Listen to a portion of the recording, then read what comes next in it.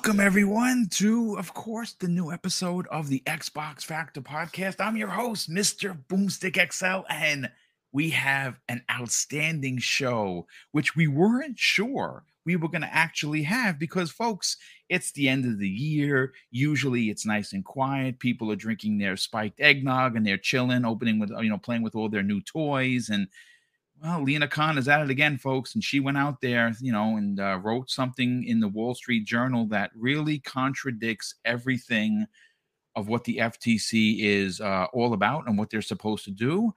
We got some confirm. So one of the things I want to talk about before we get into the introductions is we all knew it was a matter of time before Sony's disgusting, filthy, stinky, dirty laundry was going to get out there for everyone to see. And folks, we have confirmed facts, confirmed from Microsoft themselves that there are certain Square games that we have been waiting for on Xbox that we, as Xbox players, will never have. Not have for 2 years or 3 years, but we will never have them. Because, well, Microsoft is their own thing, and they were hoping to get games like Silent Hill 2 Remake. They were hoping to get things like Final Fantasy VII and a few others. Well, it turns out that Sony has exclusion rights or blocking rights for the contracts they did with Square Enix. We're going to get into the new controller for the Xbox that is going to have haptic triggers. We have a lot to get into, but let's introduce our special guest, who, of course, does not need an introduction, but he's going to get one anyway. Steel Rain, one half of the incredible voices of living split screen Saturday mornings, 10 a.m. Eastern Standard Time. They're on the hunt to 1K, and they're not too far away. Welcome, Steel. How you feeling, brother? Hey, Boom. I'm feeling good, man. Look, again, beautiful people. It is I am him, the one and only Steel Rain. And look, it's just a blessing to be within the kingdom of Mr. Boomstick himself. And like you mentioned, living split screen, we are on that road to 1K. We tend to favor that RTS view over there, where we pull ourselves out of the world and look at the darker crevices of the map, pulling those resources together, and just so we can have an overall conversation about what goes on throughout the industry, kind of like what Boom does here. But I do with my brother from another, the uncanny gentleman himself, Pong Soul. But yeah, man, it's a pleasure to be here. I saw that you had some slots opened. Figured I'd use my key. I haven't used it in a while, and open that back door, open the fridge, make a sandwich, and just sit down at the table and see what you guys are talking about. Yeah, well, it's great to have you here, brother. Definitely appreciate you being a part of the conversation. Retri, what's going on, brother? How you feeling? Listen, we got a lot to get into, and I think we're going to get potentially a feisty Retri today. You ready to rock and roll? I'm ready to go, Boom. Happy to be here. Hope the panel and everybody in chat had a great holiday. I know that I did, and my stuff is definitely spiked, so it's going to be a spicy one today. So I'm ready to talk. I keep looking at Titanfall because I love this game. So one of my favorite games. This is both for me a great subject because my heart is so full with as much fun and the thousands of hours I played of Titanfall, both 1 and 2, but also a heartbreak because wow, we don't have a Titanfall 3. I don't know if we ever will because Apex Legends is such a beast when it comes to making money. But I mean, you could make a free-to-play Titanfall, and it would make bank. So if they're listening, if Respawn Games is listening to this show, G damn it, get it done because we're tired of waiting. And Daniel McGee, what's going on, brother? How you feeling? Welcome back. Pretty good. I'm extending the Christmas season. I got my fuzzy blanket. I'm just Nice. If I fall asleep midstream, just start yelling. I'll wake up. I promise. You have your sleepy time tea right next to you, ready to rock and roll. I do. I'm just cozy. That's good stuff. Well, listen, folks, let's get right into it. This is the reason why I wanted to discuss the Lena Khan situation because she wrote in the Wall Street Journal the other day, December 21st, 2022. She posted it at 5:10 p.m. This is by Lena Khan, who is, of course, the head chair or the chairperson at the FTC. And it's her breaking down what they are willing to do when it comes to allowing or blocking these big mergers. And one of the things that has me incredibly perplexed, folks, is her opening salvo. Listen to this, folks. Now, again, I'm reading verbatim from the wallstreetjournal.com/articles, and it says this: the ESG won't stop the FTC. Our job is to prevent illegal mergers, not make the world a better place. That is coming directly from Lina Khan. But why I wanted to get into this is for a couple of reasons. For instance, she wrote after she advertised that she wrote this opt into the Wall Street Journal.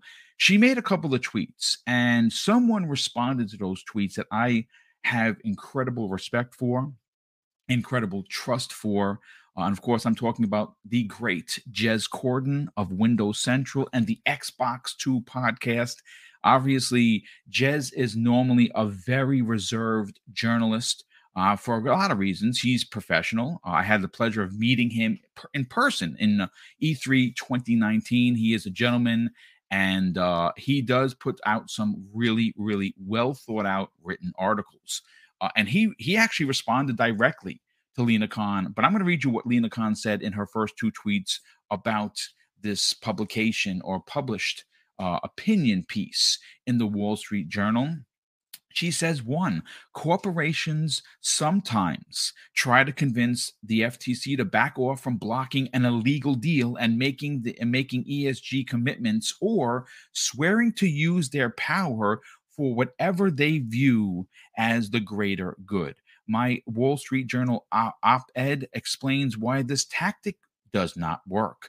She goes on to say in line 2, antitrust laws don't let us turn a blind eye, again, to illegal mergers just because firms promise some unrelated social benefit.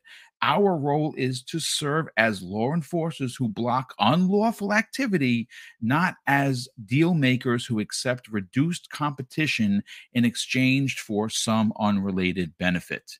Now, of course, that is absolutely preposterous. But I'm going to read directly what, of course, Jez Corden of Windows Central had to sign. And again, folks, this is very fiery for a journalist that works for Windows Central, that has his career on the line anytime he puts something out there. This is a great read. And I'm going to read it to you so you don't have to read it for yourself. This is what Jez Corden says. Lina Khan should resign. She is blinded by ideology and ignorance of the gaming industry and seeks to use the Xbox Activision deal as a bludgeon to the detriment of consumers across the entire world, not just the United States. He goes on to say, folks, illegal mergers, she says, publicly, the audacity, LOL, protecting Sony's dominating market position. What fantasy universe does the FTC live in? And he says this as his closing statement. If it's illegal, why aren't they taking it directly to federal court? Bingo. I mean, that is the line of the day. And I'm going to start first with Retri here. Retri, you have been fired up since this whole thing started because Lina Khan specifically in almost everything she says uses the word illegal. Yeah. As if it is supposed to be the doorstop for everything that comes across her desk.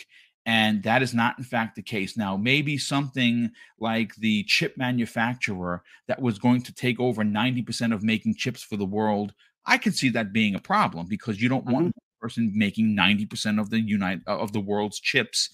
That's a problem. This ABK deal does not, even at its worst, check any boxes of the word illegal. What are your thoughts on her open opt, and more importantly, what Jez Corden had to say about it? Well, I completely agree with Jez, obviously. And for those who don't know, ESG is environmental, social, and corporate governance factors. Basically, Yes. It sounds like the concessions. So Microsoft bending over backwards with these concessions. Basically, FTC and she is saying, we don't care, which I think is complete BS. I don't. She, like Jez is saying, you don't want to take this to court, federal court, do you? Because you're going to get your ass handed to you, and she will, and she should know that. She's smart. She's not she's not an idiot. So I'm just kind of tired of the grandstanding and things that she's saying doesn't make a lot of sense. And she's going against the unions here, which completely shocks me. I don't understand how worldwide the unions are backing this up. The biggest unions in the United States are backing this up. It's like completely ignoring your base and just doing whatever the hell you want just because you hate big tech. It doesn't make sense. It's not illegal. I'm just tired of her, to be honest with you. Some of us think she's doing it to protect her job. That's me, because she's lost 6 in a row, and I think she can't handle a 7th. I think it'll be bad for her career, and I think, honestly, that's why she's doing it. Unfortunately, high-profile Democrats are backing her up on this, which, again, doesn't make sense when your base is telling you it's okay. They're just ignoring us altogether. So it's very political. I hate to bring in politics to this, but it's a part of the conversation, though. It's yeah. So I'm just looking forward to them getting their butt kicked. We think this might be a play to hit the pause button so the CMA and the EU take control and stop this thing. But the way things are flowing lately, it feels like they're pro merger. This is a vertical merger anyways. This isn't taking away competition. Right. It's increasing it. I don't know what else to say. I'm starting to really dislike her and the Democrats that I used to vote for, by the way, and I back up, are really making me change my mind on what I'll be doing next time around. Yeah, but I don't think she has a prayer. You're onto something. Obviously, we don't talk about politics because politics is dirty, right? Politics is dirty business. None of us really care for it. I certainly I vote. I do. It's my right as a citizen who pays taxes. So when I see something that if I want change and I feel that my vote is going to help that change, I'm going to vote. But we're here to talk about video games, and you're not wrong for bringing politics into this because, to be honest with you, Retri, this is incredibly politically motivated. And the Democrats are, in fact, some high-powered, some high-profile Democrats have come out and said that they're happy that Lina Khan stood up to big tech, to the big bad Microsoft. Yeah. And that's fine, but there's a time and place. Yes, and you're I agree. Picking the exact wrong fight. Yeah. I don't understand it. If we can sit here, like I said before, line by line, and destroy every argument that the FTC has, the lawyers are going to have a field day with this. Yeah, like it's going to be a slam dunk. It looks so easy to defeat them in federal court. I can't wait. I hope it goes there. FTC doesn't want it to go there. I hope it does, so we can get this over with, because I'm tired of talking about this BS. I think I'm starting to change my mind on the CMA. I think they are now actually probably leaning towards passing it. So things are looking up. Yeah, and in my opinion, we're going to have an idea of where they're going to go and what concessions they are going to see. And again, folks, if you're wondering why we're now all depending on the CMAs, because the CMA and the EU Commission, unlike the FTC, will accept concessions, which is what they're supposed to do in these situations. Hey, listen, what can we do to make this deal make you comfortable about the deal? And if it's not too off the wall, they'll accept it. And they'll approve it. One of the big sticking points here is, and it just so happens to be like right place, right time for Microsoft, is they don't have a thumbprint or a footprint in mobile, and in that region of the world, that both of these entities call it a duopoly, meaning that Apple and Google are the only players in that space, and they run things how they want to run it because, well, they're the big bads there. Microsoft getting a piece of the action with this open-ended way of doing their of mobile is going to force change. So it's a win-win. It's a win-win for everybody. And at the end of the day, again, the deal isn't illegal. The Call of Duty is not going away from anyone. As a matter of fact, it's being brought to Nintendo Switch because they signed a 10-year deal. But I think, and I've said this from the beginning, I don't know Lina Khan. I know that she's accredited. She obviously is, she's in the position because the president of the United States put her there. He thought that she had what it took to run the chair, to be the chairperson. Obviously, her 6 losses as head of the FTC proves otherwise. And this frivolous, and I say that using her own line, a frivolous lawsuit as if the one in front of us is going to be loss number 7. And I think that the reason why this was kept in-house for the FTC to see their judge is because she knows in her heart that if this went to a federal judge, she would be laughed out of court and she'd lose again.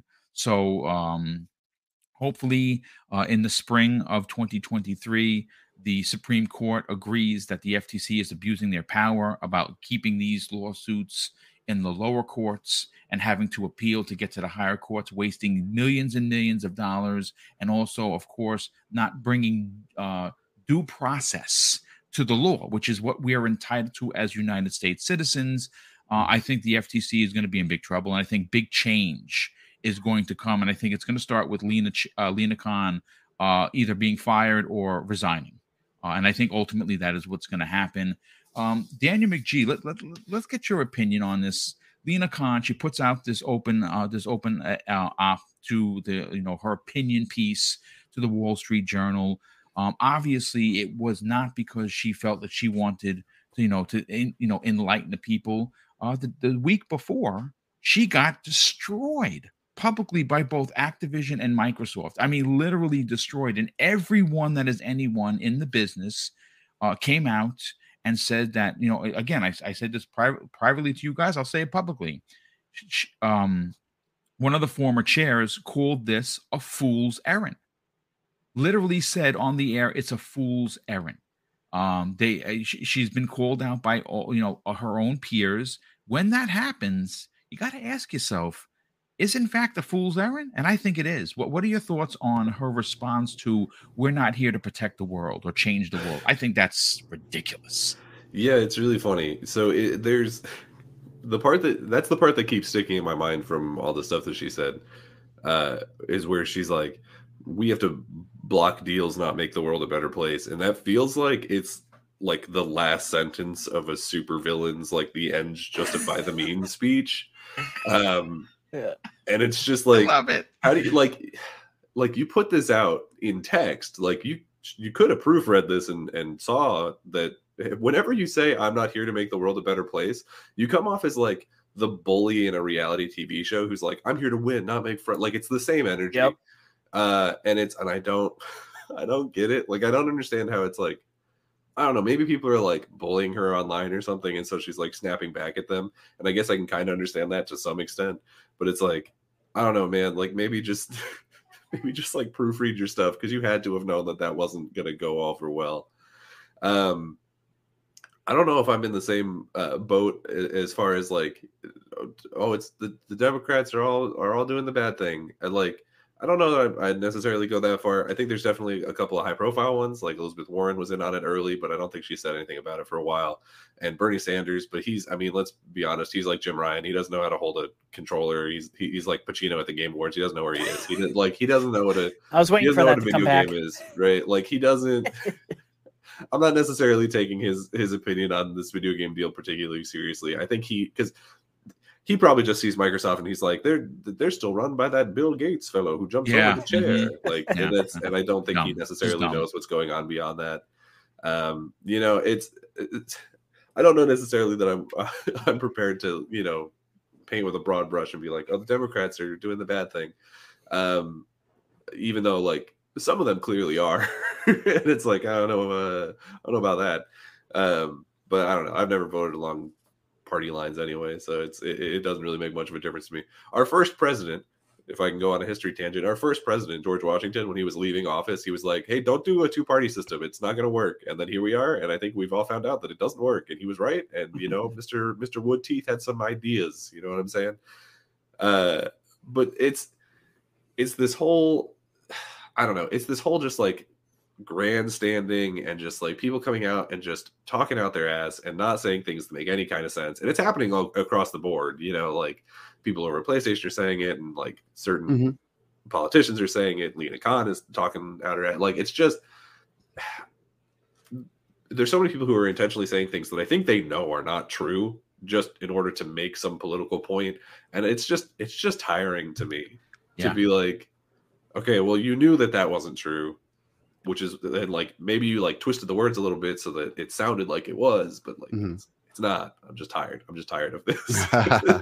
I'm really tired of the political aspect of this. You know, I really want it to just be like I forget who it was saying, and you'll have to forgive me because I don't know the exact like breakdown of how all the legal stuff on this works. But someone was saying that like if the CMA and the EU pass it, then Microsoft can continue through with the deal, and then the FTC would have to sue to block it, and then it would immediately go to court. And I think that's correct. What Microsoft is hoping for at this point, because there's no way they lose that court case. Like everyone who has looked at this court case from a legal standing, every lawyer I've heard talk about it, every judge, even the guy who beat Microsoft back in the 90s or whatever, is like, yeah, there's no case to be had here. Like there's no reason to block this deal.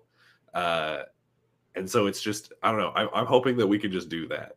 Like, I think that what ultimately is going to happen, Daniel, is if the EU and the CMA say, yeah, we are approving the deal. There's nothing illegal here. We are accepting Microsoft concessions, and they may add one of their own. Like, for instance, we've heard rumors or thoughts that Microsoft wouldn't be allowed to raise Xbox Game Pass, the price of admission at $15 for 3 years. That may be something that they'll accept. Like, that's fine. You know, we'll keep getting the subscriptions. They have the family plan coming, so we don't do that. We get the deal passed.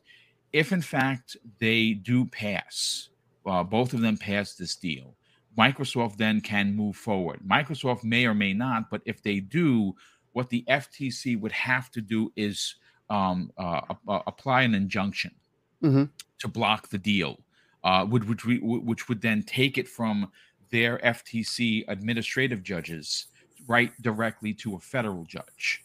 It would go like, pass go, collect $200. That's exactly what would happen. Right. And it would go right in front of a federal judge, and the federal judge would then, of course, they'd set a date, and they would have their date in court, and Microsoft would just eviscerate the FTC's claims. And it would be thrown out because, again, she keeps using the word illegal for this deal, and there really is nothing illegal about this deal. So hopefully the CMA and the EU Commission both think that, yes, this is great for the industry. They do take into account the 75% plus people that responded from the public, and they also take into account all of Microsoft's peers, like the EAs and the Ubisofts and the Take-Twos. And they don't look at just Sony and be like, well, they're the market leader and they're crying. Well, that's why they're crying. Hopefully logic will come into play here. Anything else you want to add to the conversation before I hand it over to Steel Rain? Because I know that Steel has a lot to get into. No, the only other thing that I wanted to mention was there was that bit where I think it was on the Bloomberg interview, maybe, where Sam's was like, he was saying that because they didn't allow them to have a hearing before they filed to block it, that he was saying that they like violated the constitutional right of due process and all that stuff. And I don't know, it sounds like Brad Sams is like, it is Brad Sams. It's right? Brad Smith. Everyone calls it Sams. Right. Yes. There's a reporter who's something Sams, and then there's the other one. Yeah, it's Brad Sams. Anyway, he was saying that he, that they had violated the constitutional right. And it seems like he's just like, yeah, okay, I've got all my ducks in a row. Like, if this goes anywhere, like, it seems like he knows exactly what he's going to do. Like, he's prepared to take this all the way to the top if it needs to. Now, I don't know necessarily that Microsoft would want to pay for it to go all the way to the top. Right. But, it just, it seems like they're prepared for anything, and I think that's. Well, I mean, I think they'll go all the way. Yeah, I do. I think this is going. This is. There was something written, and I don't have it in front of me because I didn't necessarily originally think we were going to talk about this, but it was proposed that Microsoft has $100 million set aside to fight this in court. Think about that for a second. $100 million to fight this in court. Mm-hmm. I think it's way more than that. I bet you it's way more. We know the yearly FTC, what they have 350 million. I guarantee Xbox will put that. It might have been 100 billion. I have to find the. Let me see if I can find the 100 million seems low, but and with stuff like that too, it's like when it comes to businesses like Microsoft, for an example, or I should say companies like Microsoft, there are so many different ways they could dig into their own bag to say that it's for these other things when it's actually being used for something completely different, just because of how business works. But they have a lot that's working in their advantage, man. Yeah. I hope it doesn't have to go all the way to the Supreme Court because that would take forever. Years. It would take years. Yeah. It would take years. Yeah. It's good to know, I guess, that they're willing to take it that far, or at least willing to threaten to take it that far. Right. Yeah. No. I listen. This is a big deal.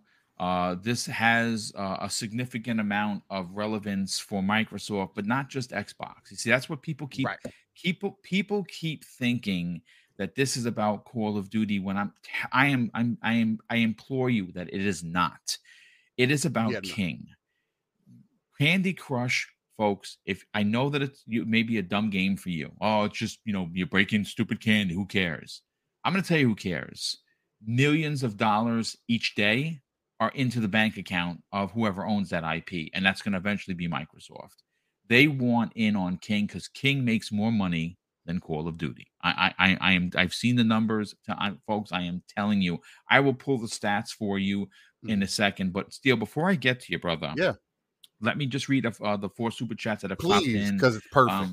Yes, Gerald Mack, good, generous friend of the program, not only just dropped an Xbox gift card code in the chat, he dropped a $2 super chat ×2. The first one, he says, "Welcome back, Mr. Boomstick. Thank you for the welcome. I could not end the year with not having a podcast to talk about all this great news. We have almost 500 people in the chat. That is amazing. And of course, if you're new, please consider subscribing, folks. We are, and I love numbers." 498 subs away from 12K. Oh, let's go. Let's turn up the dial to 12. Hit the like button. Hit the like button. Yeah, hit that like button. I appreciate it. We have the Herd Theorem drops a very generous $10 super chat, but it's what he says here that is incredibly important and I think incredibly relevant to the current time where we are in the world. He says, "Thanks for keeping the gaming content coming during the holidays." Boom. And it's my pleasure to do so. But this is the important part of the conversation. He says, "For those experiencing holiday depression," and that's a thing, folks, or have lost loved ones during the holidays, you are not alone.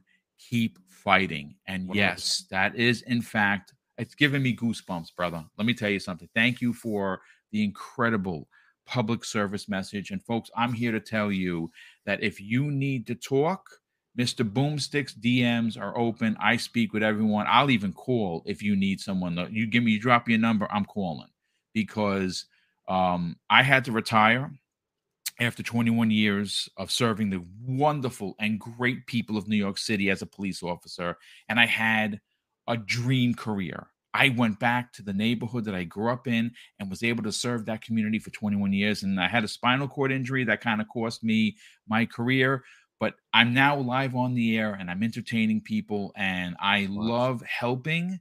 And even though I can't do the popo thing anymore, if I can help someone off the ledge, it's going to be an honor to do so. So if you're struggling and you need someone to talk to, reach out and we will hash it out.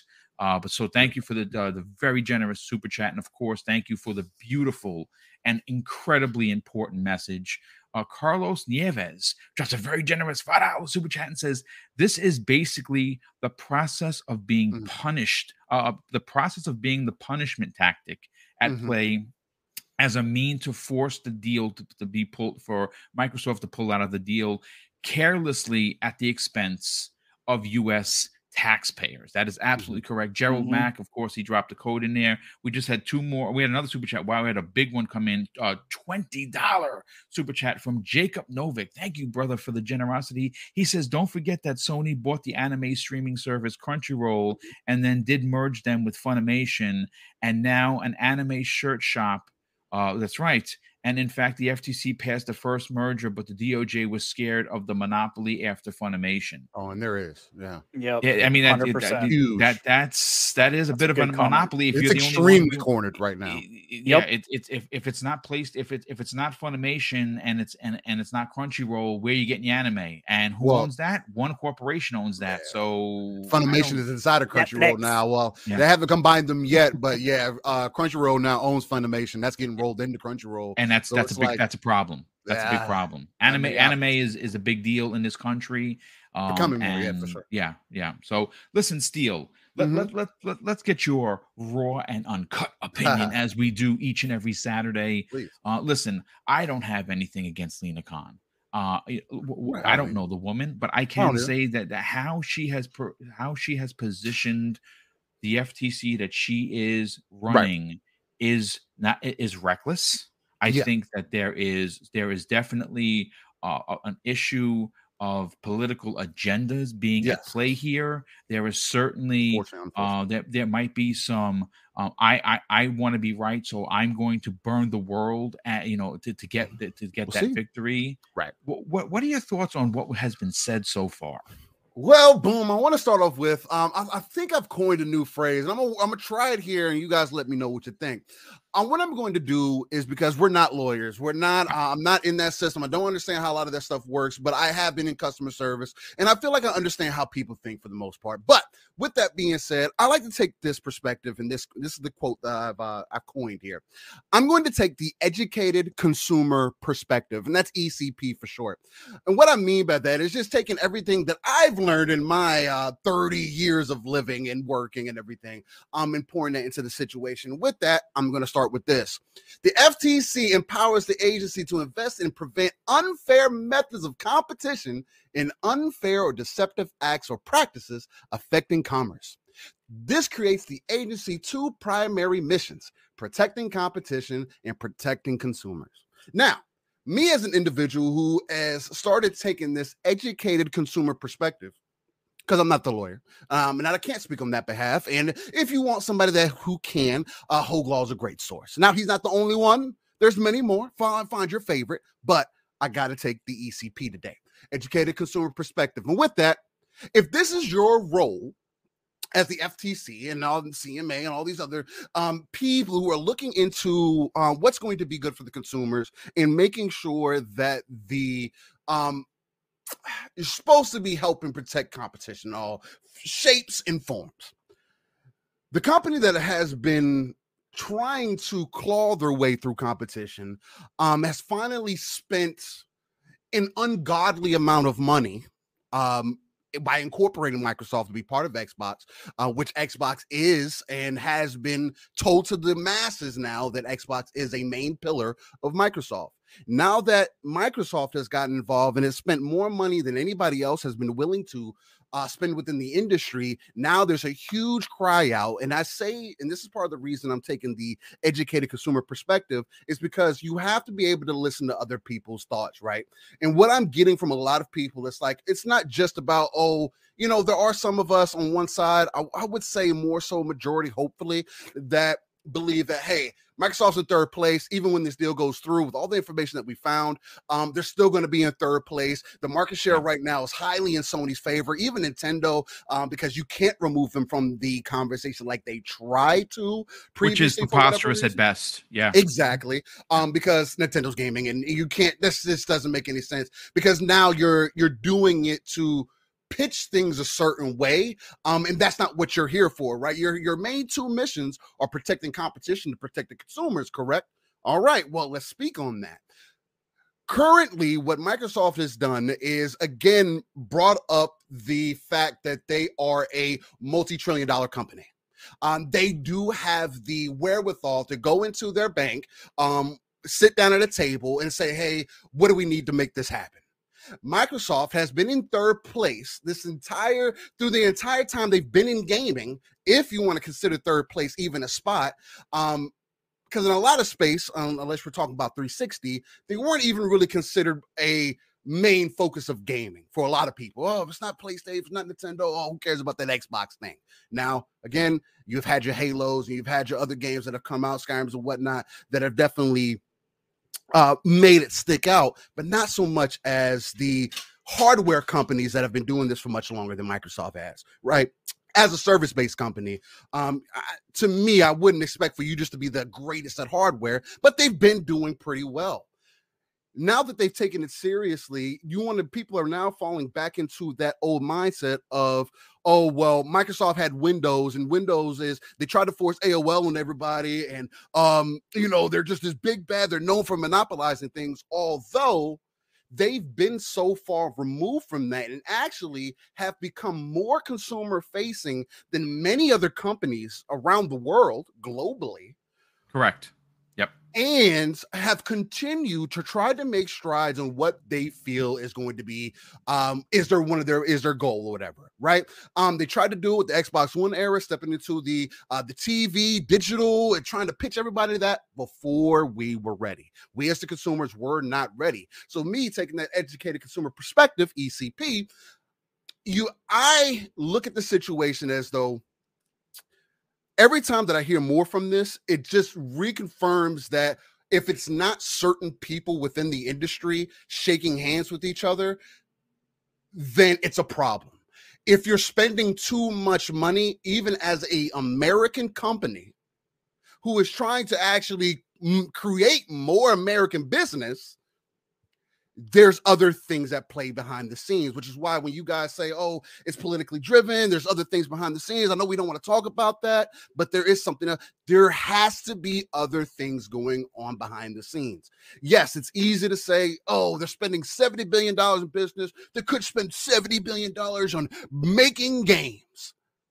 Okay, but they've spent almost $100 billion making games. They've actually spent $100 billion within the gaming industry because Sony and Nintendo have such a deep grasp in the consumer's pockets, mindset,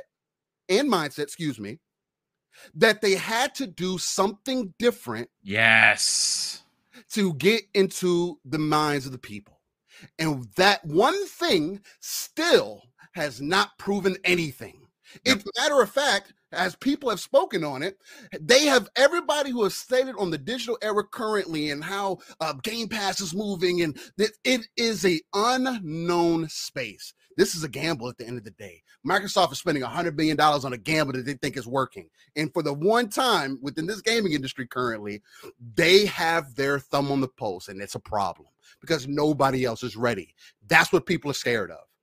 What can Microsoft do once they get the cloud involved?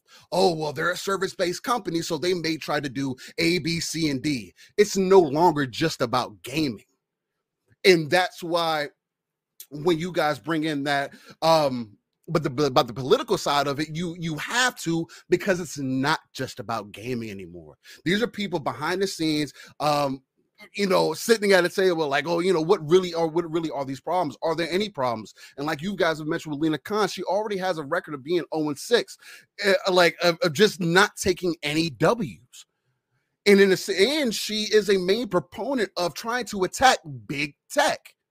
Guess what? Microsoft in this instance, no matter how you want to slice it, is big tech. They're an easy example to make because, oh, well, they're big, bad Microsoft. Unfortunately, this isn't 30 years ago. This is not going to play out 20 years ago. This is not going to play out the way that you think that it's going to. And it could impossibly ruin how people look at your character and how people look at the FTC or how people look at all these other commissions and how they are treating the industry. That's my problem. To this day, you have given me more ammo to believe that only certain people can have the power. And if that's the case, this industry is a lot more effed up than we think. And that's why we need to continue to have these conversations.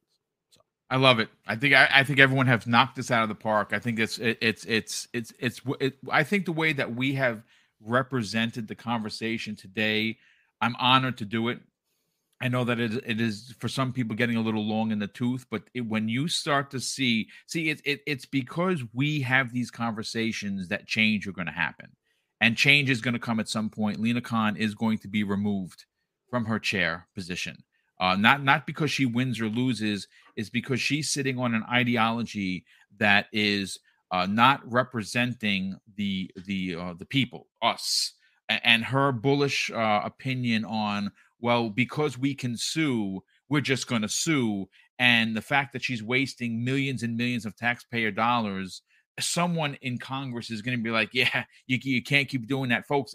If you didn't know, we're in a recession. And if you want more proof as to why something like Xbox Game Pass is incredibly important to someone like myself, who lives on a retired salary, because, obviously I'm retired from the NYPD.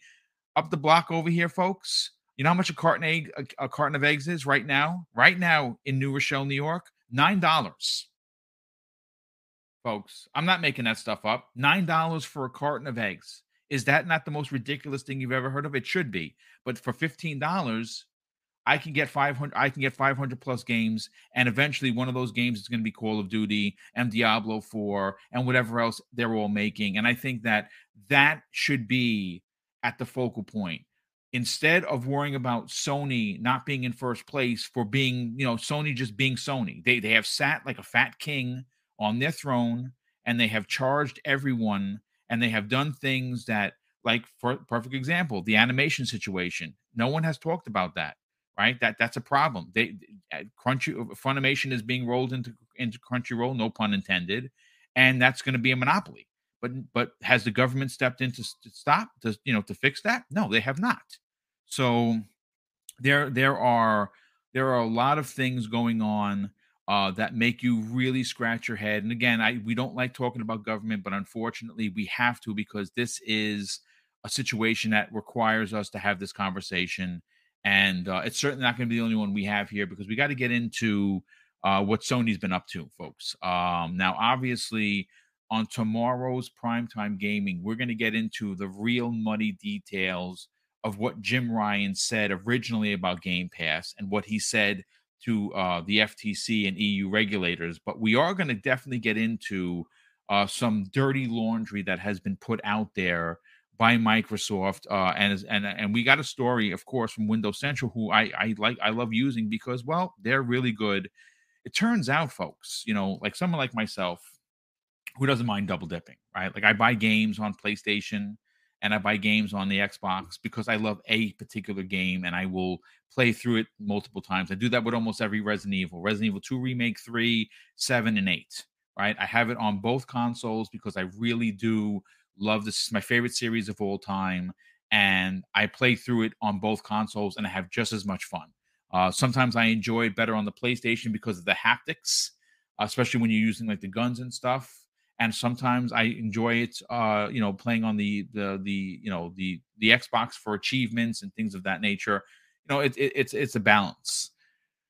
But one of the things that I was waiting for as a diehard Final Fantasy VII OG fan, who beat it in Japanese by using FAQs and then beat it again on PlayStation America when it came out for us, was very much looking forward to playing Final Fantasy VII on both consoles. Now, I haven't beaten Final Fantasy VII. I'm probably somewhere in the middle of it. I probably got halfway through before something else took my attention. But I was really hoping to play that on Xbox. Now, I know a lot of people were like, oh, would you buy it? Boom. Yeah, I would have spent the $70. It's not a problem because I love the franchise and I really do like the remake. Well, it turns out, folks, that is one of the games confirmed by Microsoft that is never coming. It's never, ever, ever going to come to an Xbox console. You know what else is never, ever coming, thanks to the blocking rights situation that they have going on in these contracts? Silent Hill 2 Remake. That looks like that's one of the games that's also never going to potentially come. That one hurts. That one hurts a lot. I mean, listen, I'm going to buy Silent Hill 2 on my PlayStation 5. I'm Day one, if there's a collector's edition and there's a statue of the main character, I'm all in. But if you want to play it on Xbox, what has Xbox players been told by the very, very vocal Sony players? Well, if you want to play Spider-Man, buy a PlayStation, right? So there's that. Let me pull up the story. I have it here in our DMs. I want to get to it because it was in fact written by Windows Central. At least that's the story that I pulled. Let me see if I can find it over here as we get into it. Well, you know what? Let me pull up there is a Twitter account that I follow. It's called Xbox News for Koreans, and they are constantly putting out really well thought out and described tweets. If you're not following them, you should. It's at Korea Xbox News. They get my thumbs up, or thumbs of approval, or whatever you want to put it. But they put out something that which I want to read, which is pretty interesting.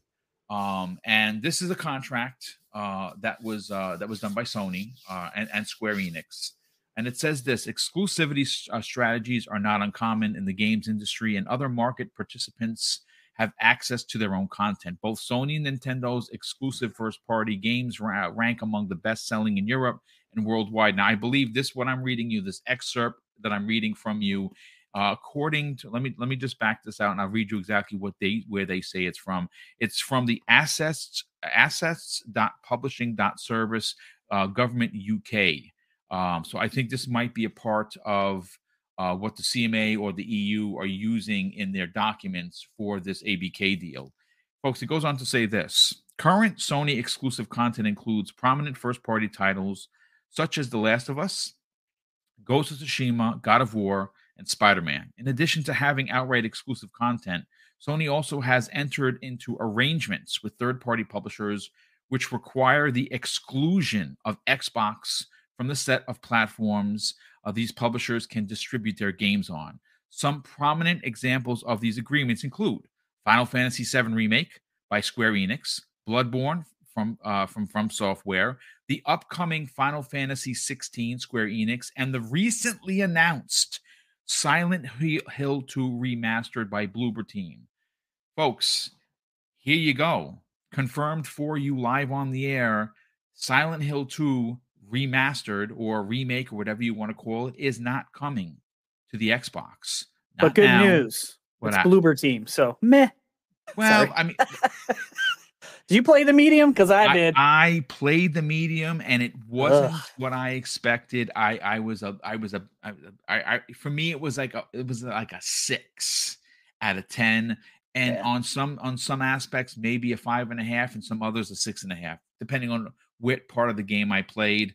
I enjoyed it. I didn't love it. Now, granted, Bloober Team, they've had some hits, they've had some misses, but they are working with the original people who made Silent Hill 2. So there's hope that because they have this blueprint in front of them, a remake, they're not reinventing the wheel. So hopefully that we get because Silent Hill 2 is probably the pinnacle of the series, the same way I feel as Resident Evil 2 is for that series. Like, for me, as great as Resident Evil is across the board, to this day, Resident Evil 98 is still in my top 5, my number one game of all time, followed by Resident Evil 2 Remake that has made the second spot. Now, originally it was switched, but I went back to 98 because Resident Evil 2 98 is, well, it's the GOAT.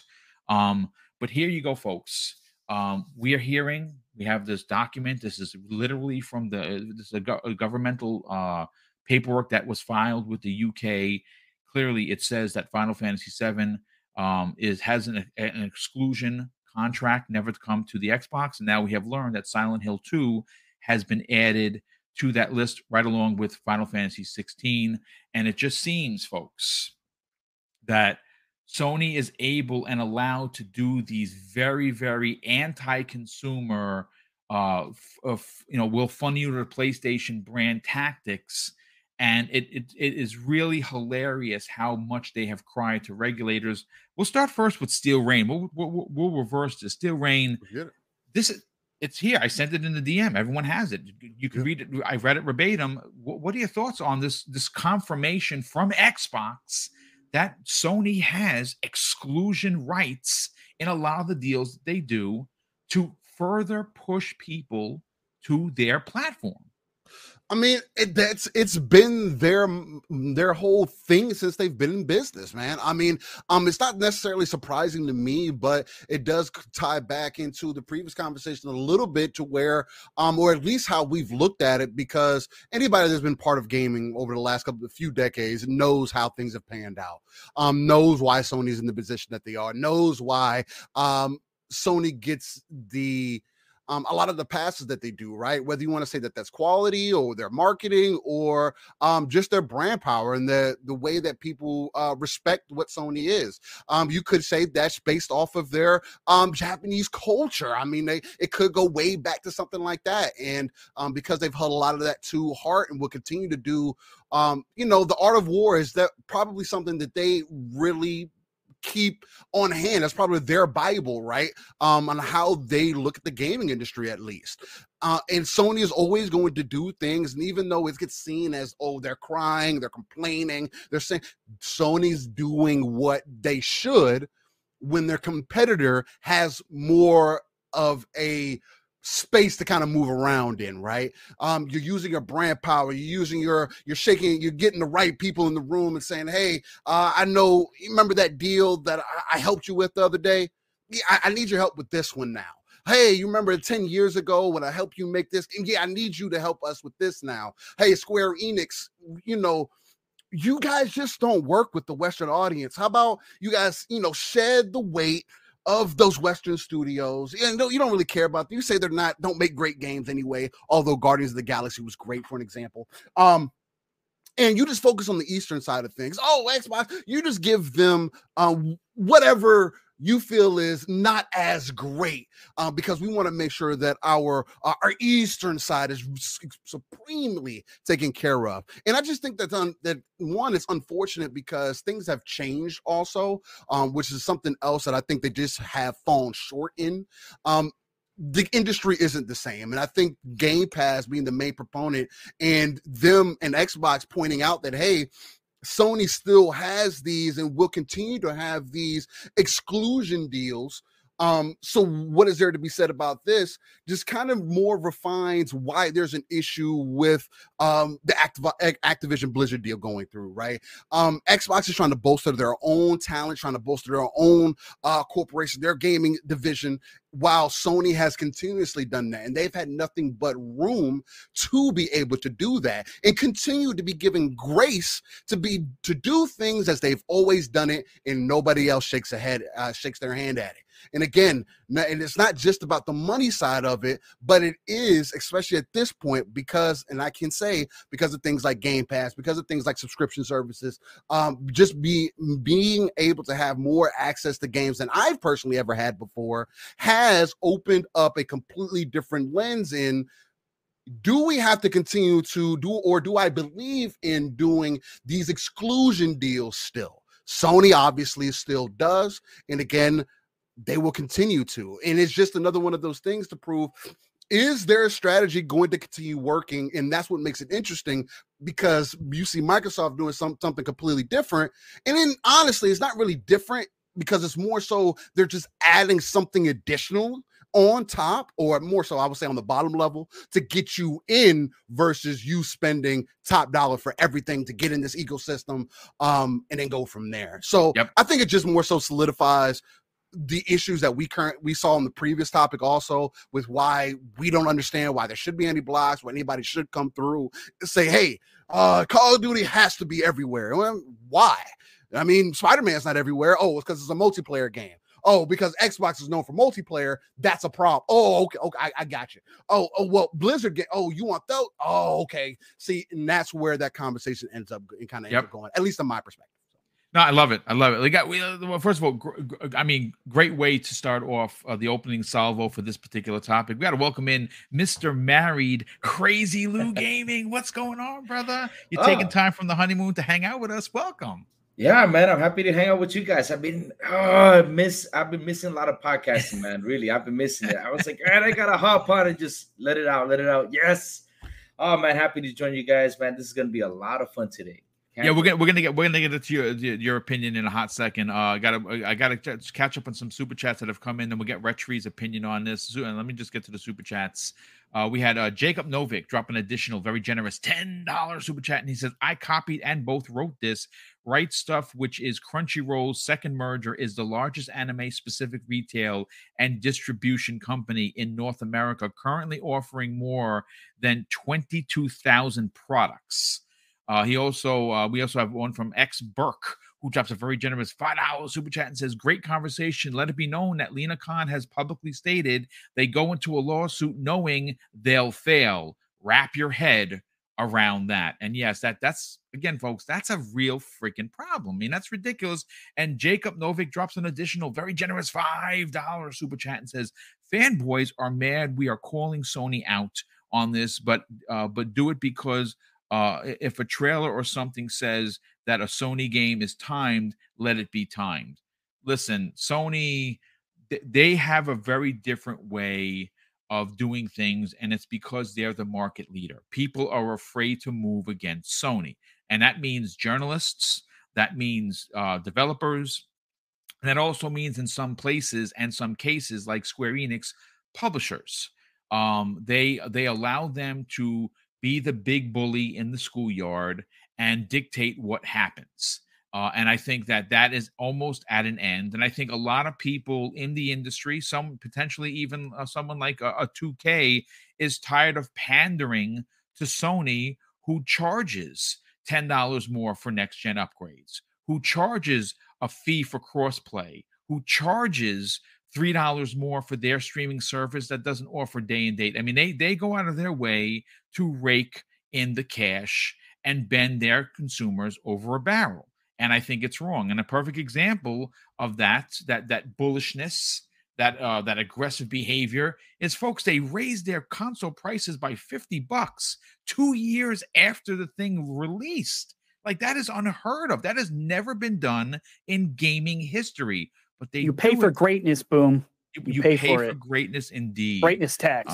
We also have Big Mad Mo, who's been a channel member for 8 months, says, "Shout out to Boom and the panel. It appears that Sony can do whatever they want. Microsoft put the money up. Now there is a problem." And I absolutely agree. So, Retri, I mean, let's talk about it, brother. We have, we all knew eventually that Sony's filthy laundry would come out. And it was only a matter of time before Microsoft would be the one to put it out there. And now we learned. We kind of knew with Final Fantasy VII because it wasn't coming. That was not a shocker. we didn't know about Final Fantasy 16, but now we do. But I think the real sticking point here is Bloober Team's Silent Hill 2 remake. Yeah. That is staying as a PlayStation 5 exclusive. Now, that hurts for a lot of people. For me, yes, I would much rather play it on my Xbox, but I'm not going to not buy it for the PlayStation 5 because I'm a real big fan of that. But again, it's pretty funny when you look at what Jim Ryan has done to go out of his way to make these moves around the world, to make, stop it off at every regulator's house with a PlayStation 5 in hand to try and get this deal blocked, when they are doing these things. And they're literally complaining about what they're suggesting Microsoft would do what they're already doing. What are your thoughts on this confirmation that comes the way of Windows Central via Jez Corden? Well, it's Sony, so nothing surprised me that they do. This is just par for the course for them. I'm going to agree with something that King Webb said. He said Microsoft Xbox needs to block right back. Yeah, and this I agree. Is what I've been preaching forever. Yeah, is to start fire with fire. Is what you're suggesting. Do it right back to them. Yeah, I would have loved to see like Xbox step up and take Hogwarts, take a Zeitgeist type game and just nab it. Look, Lord of the Rings is still out there in the ether with Embracer. Nab it, take it. That's what I say. But, Final Fantasy, like I said, not surprising. 16 isn't surprising. I think Square Enix is a no-go probably across the board for Xbox from now on. I'm not sure. I mean, we got other games from them into Game Pass, but not those types of games. Very specific games we got from them. So I just want to fight fire with fire. Sony's doing it, and it's perfectly acceptable. It's hypocritical for Jim Ryan to do what he's doing. Anyone who does 5 seconds of research knows this is BS. Microsoft just needs to do the same thing. Just do it right back to them and stop worrying about the public and what the outcry. No matter what you do as Microsoft, there's going to be an outcry. You're the big boy, you're big tech. Any move you make is going to get scrutinized and looked under a microscope. So F them, too bad. Too bad, so sad. Go buy an Xbox.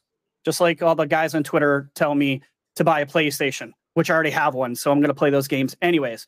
And I know I knocked Blooper Team earlier on Medium because I hated the game, but Right. I'm sure it's going to be fine. Well, I mean, listen. I'm sure Silent Hill will be great. Yeah, look, here's the thing. Bloober Team, they're considered indie. They're small. They probably have grown. Microsoft invested heavily into the Medium. That was an exclusive.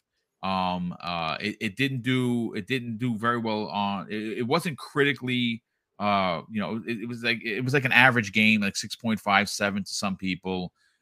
It did have some problems. I quite enjoyed it. There were some scenes in it that were scary, especially when that thing is chasing you all over the place and you got to get the F out of Dodge. I mean, I enjoyed it. I didn't love it. It's fine. It felt like a running sim to me. I didn't feel like you were doing much of anything personally. I felt like I was playing a Kojima game, which I'm also not a big fan of. But we actually, if we have time, we have a Kojima story we're gonna get into. That's pretty interesting. But listen, at the end of the day, like I said, it is the most simplistic way, Daniel. I can try and explain the situation in front of us with Sony and the way they do business and how they have cried about ABK is when you see on YouTube or someone posts on Twitter, there's a kid, right? And he's getting bullied and he's not aggressive. He's not fighting back. And there's, the kids are pointing and they're all laughing. And that kid gets pushed into a corner so hard that all he can do to protect himself is to pick this person up or this entity up, throw him onto the floor, and fight's over. Right, one move, it's done. But the kid had no choice. He was getting slapped, he was getting punched, he was getting kicked, literally into a corner, and the straw broke on the camel's back, so to speak. And that's what's happening right here. It is unbelievable that the bully, meaning Sony, is out here in these streets claiming and crying that they can't compete when they have been the market leader for 2+ decades. It is sickening to me, and it aggravates me in the worst way possible that they would have the audacity, the goal, if you will, to get out there and try and limp around and claim that they are the victims here when you have been the market leader. You continue to dominate sales. You continue to be in first place. And because you don't want to change, you don't want industry change like Microsoft is offering with Xbox Game Pass, you're going to cry. What are your thoughts, Daniel, on the confirmation that some big marketing games are not coming to Microsoft's platform? It's just a mess. PlayStation is Eric Cartman, right? They roll out and they'll throw insults all over the place. But as soon as Kyle throws a punch back, they're in the dirt crying and saying it's not fair. It's like, okay, dude, like I get it. You've been in charge for 15 years, if not longer. And you don't want you don't want the status quo to change. And it's like, and on some level, I get that. So about these 4 games in particular, I think for me, Bloodborne is kind of the outlier here. That doesn't make any sense. For that one, it's like, I don't know, like they own that IP. I know they don't own From Software, so it's not like technically a first party game. But theoretically, they could give that title to somebody else and have them do something with it, I guess. They probably won't, on account of they've been just sitting on that since it came out, not even porting it to PC like everyone wants so that it can actually run good. But, you know, I don't know. Amen. I don't know what they're doing with that. So that one's sort of an outlier to me, where it's like, I don't know that one necessarily is worth bringing up in this the article that they wrote or whatever, because it's like, I don't think anyone was expecting that to come to Xbox. The Final Fantasy ones are very strange to me, not because they've been bought as exclusive, but because specifically Final Fantasy VII, like there was already a sticker on that box that said it was coming to Xbox like a year after, and that wasn't put there by the store. That was put there, you know, by Square Enix, right? It was because it was the same sticker at GameStop as it was at Walmart, as it was at Target, right?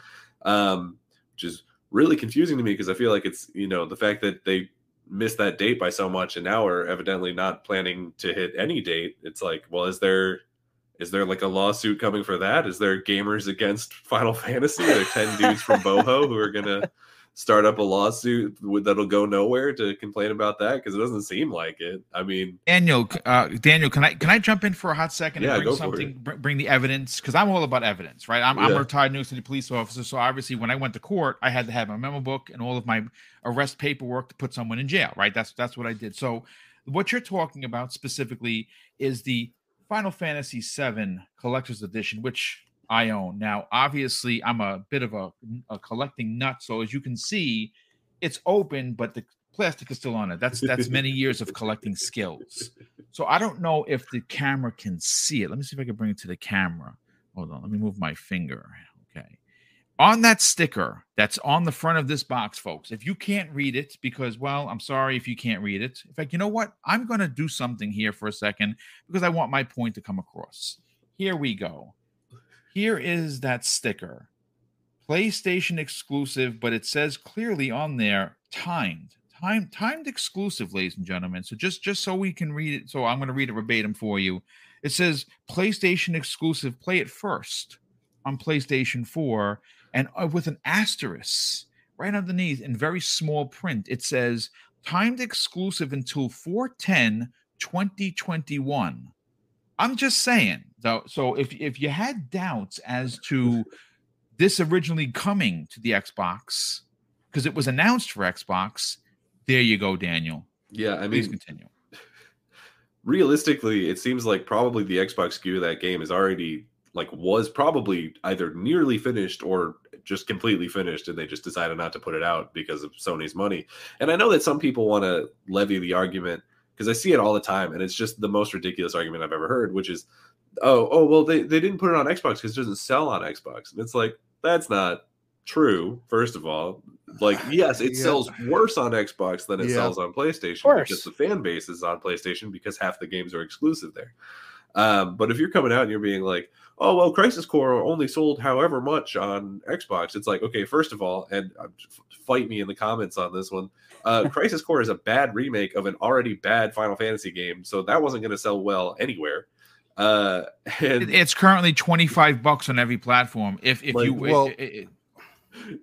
The other thing too is Final Fantasy is not as big as people try. It's only certain games. Final Fantasy 14 is more renowned globally than any other Final Fantasy game, unless you're talking about specific. Like, there's just certain things that just won't work because of how things have been traditionally, man. Like, and nobody's gonna fight, and they're gonna traditionally continue not to sell as well in the West. But it doesn't mean they shouldn't be made available, especially when platforms. The difference before, where platforms were doing things differently, right? Sony had the way that they were making games, and Nintendo's making games this way. Xbox was making games this way. Microsoft and PlayStation are in the same conversation because they make the same type or similar style of how they develop games is almost the same. So there shouldn't be any difference, or there shouldn't be an excuse of, oh, well, my technology is different. Oh, the Kraken is so much different from Velocity, so that's why it can't. There is none of that. It's all by 86, so it should be available. The excuse is, hey, you bent over for the money. You say you've already cut deals. This is years of relationships. This nothing beyond that. Because if it was only money driven, there is nothing financially, especially in the digital era. You're not producing anything. You're not sending it to shelves. In the digital era, there's no excuse for you to have exclusives like that anymore, other than to identify what your console, what your platform is. Mm-hmm. Other than that, but that's why Xbox is also doing things differently, because it's proving that, yes, you can have exclusives, but if I put your game, MLB The Show, in Game Pass, you're going to get more engagement and more people to spend money in your ecosystem than you did previously. Hey, Steel Rain, here's something that's interesting. I bet people didn't know this. Did you know that when MLB The Show launched on Xbox Game Pass, it actually sold more, folks, not played more. It sold more copies on Xbox than it did on PlayStation by 500,000. I'm just saying that take the numbers and think about that for a second. It sold better on Xbox than it did as a PlayStation exclusive. With less players. A lot less players. I'm just saying. It literally doubled. It made them go from like 2 to 4 million, like that. Yeah. So, yeah. Well, they added this entire second platform, so it's not crazy. It's just like normal business, and it's this thing. Like people always want to bring that up, where it's like, oh, well, it doesn't sell as well on Xbox as it sells on PlayStation. It's like, okay, well, first of all, you have to start putting your games out on a platform to build up a fan base of people who will on a regular too. The inconsistency of that series is incredible. Like, why would I back it up if I don't know if the next 3 are coming? Like, you get this one, and then this one, and then this one. Like, as a fan, like, I'm not gonna buy into your series if I might get 2 or 3 games that skip before I get the next one. Like, it's insane. Why would you support that? Well, but even then, right? Like, the saying that it doesn't sell well on one platform and so they shouldn't bother to put it there, like, that's just fanboy rhetoric, right? Because it's this thing. Like, even if Crisis Core's Xbox sales only account for like 5% of its overall sales numbers, right? Square Enix is not going to be like, oh, well, we can just lose 5% of our sales. We don't need that, because it's money. Like, it's money on the table. Like, why? Like, they're not going to throw that away. Like, it just doesn't make any sense. And they're talking about how, like, you talk about Square Enix in particular, and it's like, okay, well, this is a group who consistently is saying, oh, our games are underperforming, and so we have to sell off these things, whatever, and then it's like, they came out, I think, a while after that, and we're like, oh, well, we can't just make Japanese style games. We have to make styles of games that appeal to the West. And it's like, okay, first of all, you need to make up your mind, because you just sold off all your Western developers. And secondly, it's like, well, hey, if you want to appeal to a Western audience, maybe release your games on a Western platform. Like, maybe that would help a little bit. Just like, I got a question to the panel, though. This is a good question, though. Do you think by Square Enix just putting these games as exclusive to Sony, it's affecting its financial situation? 1,000%. That's why they can't afford to make AAA games. 100%. Yeah. It really, all jokes aside, Lou, it's a great question. They, remember about 6 weeks ago, they had put out, they were interviewed, and they were like, yeah, we're going to be making some different types of investments and looking for, specific publishers to fund games, because we can't afford to put out these big AAA expensive games. And I mean, listen, folks, I have never claimed to be a financial guru, otherwise I'd be a millionaire. I don't have a marketing degree. I'm just a podcaster.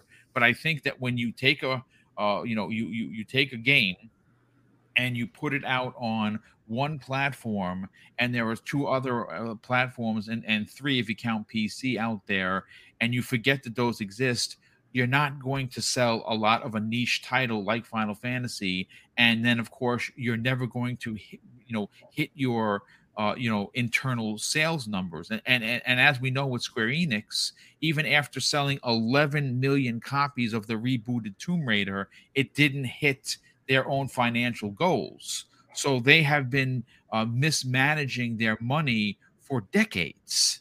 folks. This isn't new. And you know what? Square Enix are probably the reason why they keep shooting themselves in the foot. Also, do you guys think that this is a way for PlayStation just to acquire the studio? Because if Square Enix goes way down, right, and it keeps on going down financially, so this is a way for PlayStation to acquire Square Enix in a cheaper price, like how they bought Insomniac and what was it? Blueprint? Yes, yeah. Well, that's possible. I mean, they got rid of their I Western. think so.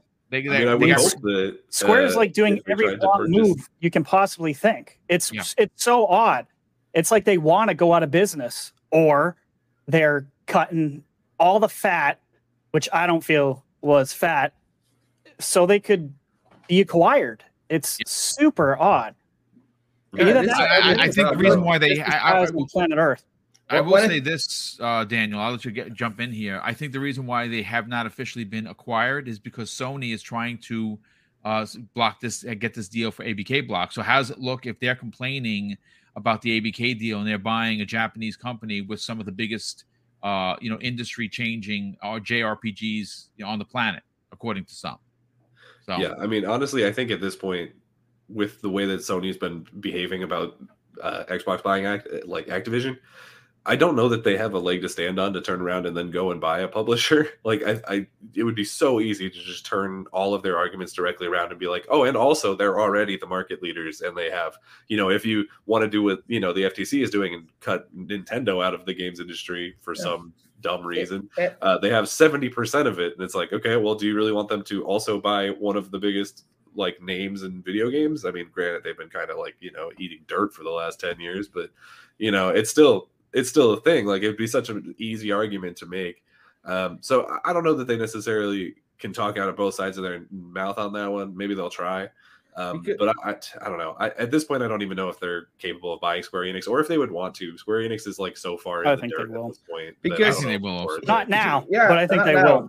They will, yeah. Because here's what I noticed, though, and I've been playing Final Fantasy for longest of time, but even though in this generation I still see the same game that I've been playing since the 360 era, I don't feel like it's done a change. So I think that Square Enix is a little bit behind of the new technology, and they're looking for partners, they're looking for help, like PlayStation, for them to buy them out and say, hey, come buy me so you can invest into me so I can make these games look way better than they are before. Because seriously, I see a Square Enix game, I'm like, okay, I've seen this before.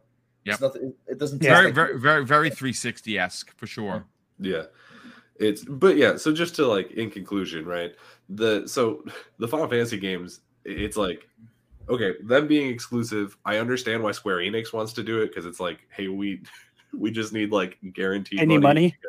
We're failing and dumping all of our money into NFTs and just making poor decision after poor decision. So I understand why they're doing it. I don't understand any of the arguments that people are making as to why it's a good thing.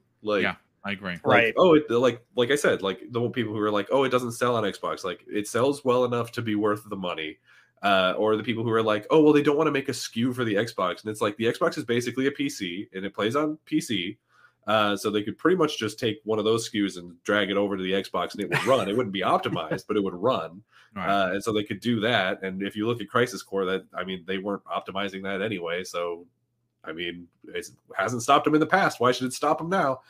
And then it's just it's just this mess. And the other one that I didn't talk about yet, the Silent Hill remake, that one I think speaks to a trend in Sony's exclusive buying, where they're trying to buy up all this nostalgia. You look at pretty much all of the major remakes of the last little while, with the exception of Resident Evil, and they've got their fingers in there, right? They're in KOTOR, they're in Shadow of the Colossus, which granted the first one was also a PlayStation exclusive, so whatever.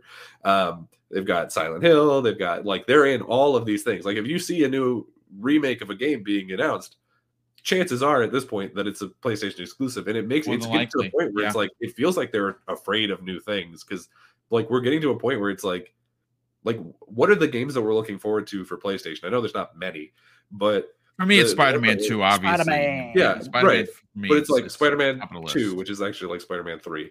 We're looking forward to Wolverine, which is an existing IP, right? They're afraid of trying new things. It feels like, to the point where it even seems like they're changing the direction of their their entire business plan, where it's like right now, and I tweeted this out a while ago, right now there are more TV shows and movies based on their first party properties. I saw that tweet. I favorited it, by That the was way. a good tweet. And there are That was a good first tweet. party games announced. Yep. And it's Yeah, like, agree. I understand that they're probably going to have a showcase next year at some point where they'll announce a ton of games because, frankly, they have to. And you know what? That showcase will probably slap. Like, it's going to be outstanding. They're going to show like a new Naughty Dog game or a new Guerrilla game, and it's going to be great. Like, we're all going to be excited for those games. But at the moment, it's like y'all have like 15 shows and movies announced that are in the works, or at least rumored to be in the works, and you have 3 first-party games, 4 if you are generous enough to count factions, right? And it's wild to me where it's like the choices that they're making, it almost feels like they're not even to benefit PlayStation. They're just exclusively to like hurt the other groups like Nintendo and Xbox and even PC to an extent, where it's like them making all of these remakes exclusive. It's like you're just spending money on nostalgia. Like a lot of these remakes that come out aren't even particularly great. People buy them because it's like, oh, well, I remember that other one. But I don't know. It's such a strange business plan for me, for them to be like, well, we already know that Silent Hill makes money, and so we're gonna buy exclusivity for the remake of Silent Hill, even though it's being made by a studio that we don't like because they've made Xbox exclusive games that didn't perform particularly well. But we're gonna buy this because the name will sell. They don't really seem to care if the game is gonna be good. They just know that the name behind it will sell. Yeah, but they did announce it at the beginning, though. They said they were going to put blockbuster hits there. So, yeah. I mean, I don't know if Silent Hill is going to end up being that. Like, I mean, I don't dislike Bloober Team as much as a lot of people seem to, especially PlayStation fanboys up until the point where Silent Hill remake was announced. Because they don't change the cast. I love it. That's good. It's good. But it's just, I don't know that Bloober Team is necessarily in that like blockbuster category. I don't know that they can really pull that one out. And also, I don't know necessarily that Silent Hill 2 really lends itself to that. Silent Hill 2 is a very like confined, and it's a great game. I love that game. It's a very confined, like you're not supposed to separate yourself from the character in the way that I feel like those blockbuster, more cinematic games would do. You know, you want to be very much in the moment, in the character, in the game. You want to like project yourself into there because otherwise it's not scary. It's not scary to watch somebody else do things that are scary. It's scary to you be in the you as the player. Yeah, absolutely. Right? So I don't know if it necessarily lends itself to that, but it's just, I don't know. It's very strange to me. Pretty much every business decision that PlayStation has been making lately, I look at it and I'm like, I mean, sure, but why? Yeah, no. Listen, we understand why. Sony wants to continue to do these this paint by numbers, a way of doing business, and I for the fanboys it works. For actual for reality, for financial reality, it doesn't work. They have to change their ways. Listen, I do want to bring in Crazy Lou. But Crazy Lou, before I have 3 super chats I want to get to. Dan Lazaro, good friend of the program, just a very generous $5 super chat and says, the gamers who support PlayStation but by buying those games are just as hypocritical as Sony. Stop supporting bad business practices or stop complaining. Now, I to some extent, I agree. But see, here's the thing. I have been a multi-console gamer since it was Nintendo does what Sega don't, or Sega does what Nintendo don't. Like I have always owned all consoles. Now understand, my pops was blue collar dude, so I worked for these consoles. Even as a kid, I delivered penny savers or the Daily News or the Post. So I had to have all the consoles. So my preferred console back in the days was Genesis, right? Like I was a Genesis kid. I loved Nintendo because I had Nintendo first. And it moved back and forth. Like Super Nintendo came out, that became my platform of choice. Versus Sony's. Sega's next console. Then I moved over. I got a PlayStation, enjoyed that, but I thought Dreamcast was better. So I always supported both consoles, and I really do dig Silent Hill 2. It's the pinnacle version, or it's the pinnacle title in the series. So am I disappointed, folks, that I can't play it on Xbox? Yeah, kind of. I'd rather play it on Xbox, but I I understand what you're saying, Dan, and I appreciate the generosity, but I think that complaining as opposed to having a conversation is a little different. Like, I'm gonna buy it because I really do like Bloober Team and I like Silent Hill 2, so I want to be a part of the conversation. It's one of my favorites in the series. Now I'm not buying Final Fantasy 16. When Final Fantasy 7 Part 2 comes out, I'm gonna buy that because, well, I eventually want to finish Final Fantasy 7. But I still think that there is something to be said about the way, and again, this isn't really so much about the games.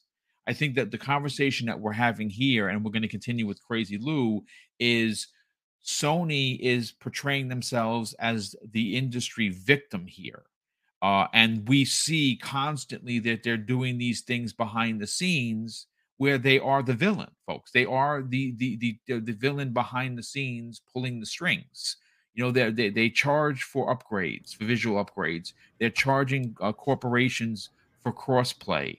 They're charging all of this extra money when the others aren't doing it, and they are keeping these games behind closed doors or behind these deals when they have been told that they're going to have Call of Duty for a decade, and they were even offered it into their streaming service. So I think the way that Sony is portraying themselves as this victim is gross. And I think that's the conversation here. But Sith Lord, good friend of the program, just a very generous $2 super chat and says, Square is missing out on taking my money. Their loss. And well, there you go. And Hargeet Chani, what's up, Hargeet? How's everything? Newest member to Primetime Gaming. He'll be with us tomorrow night. He says Square took these deals because they are having financial issues. They need partners to help fund their games. It's why they shed Western studios for pennies. Microsoft should target them next to buy. Holy crap. That would be something. That would be something if they stepped in and said, hey, we want you, and you know, we want to buy you, and put Sony on the outs. That'd be a story. But Crazy Lou Gaming, the report or the article that I pulled from Windows Central was, of course, written by the great Jez Corden, and he says in his title here, Microsoft confirms that Sony has blocked these 4 games from hitting Xbox forever. And according to Jez Corden and the story, Silent Hill 2, Final Fantasy 7 Remake, and more are apparently being held hostage by Sony. What are your thoughts on this, man? I mean, I'd say something, though. All this console war stuff has been going on for a long time, because I remember I watched a documentary called Console Wars. Yes. And I remember listening to what happened between Nintendo and Sega. And I remember Nintendo has the lead market. You know, they were saying, hey, you know, if they were telling third-party developers, that they were telling them straightforward, if you put this game on Sega, you're not going to have your game on Nintendo. So they were literally being the bully.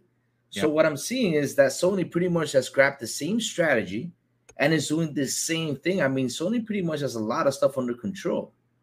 And so after you saying what Jez Corden wrote down, I mean, literally, I agree with something with Game Pass that he said. And Microsoft just say, hey, I'm done with playing nice.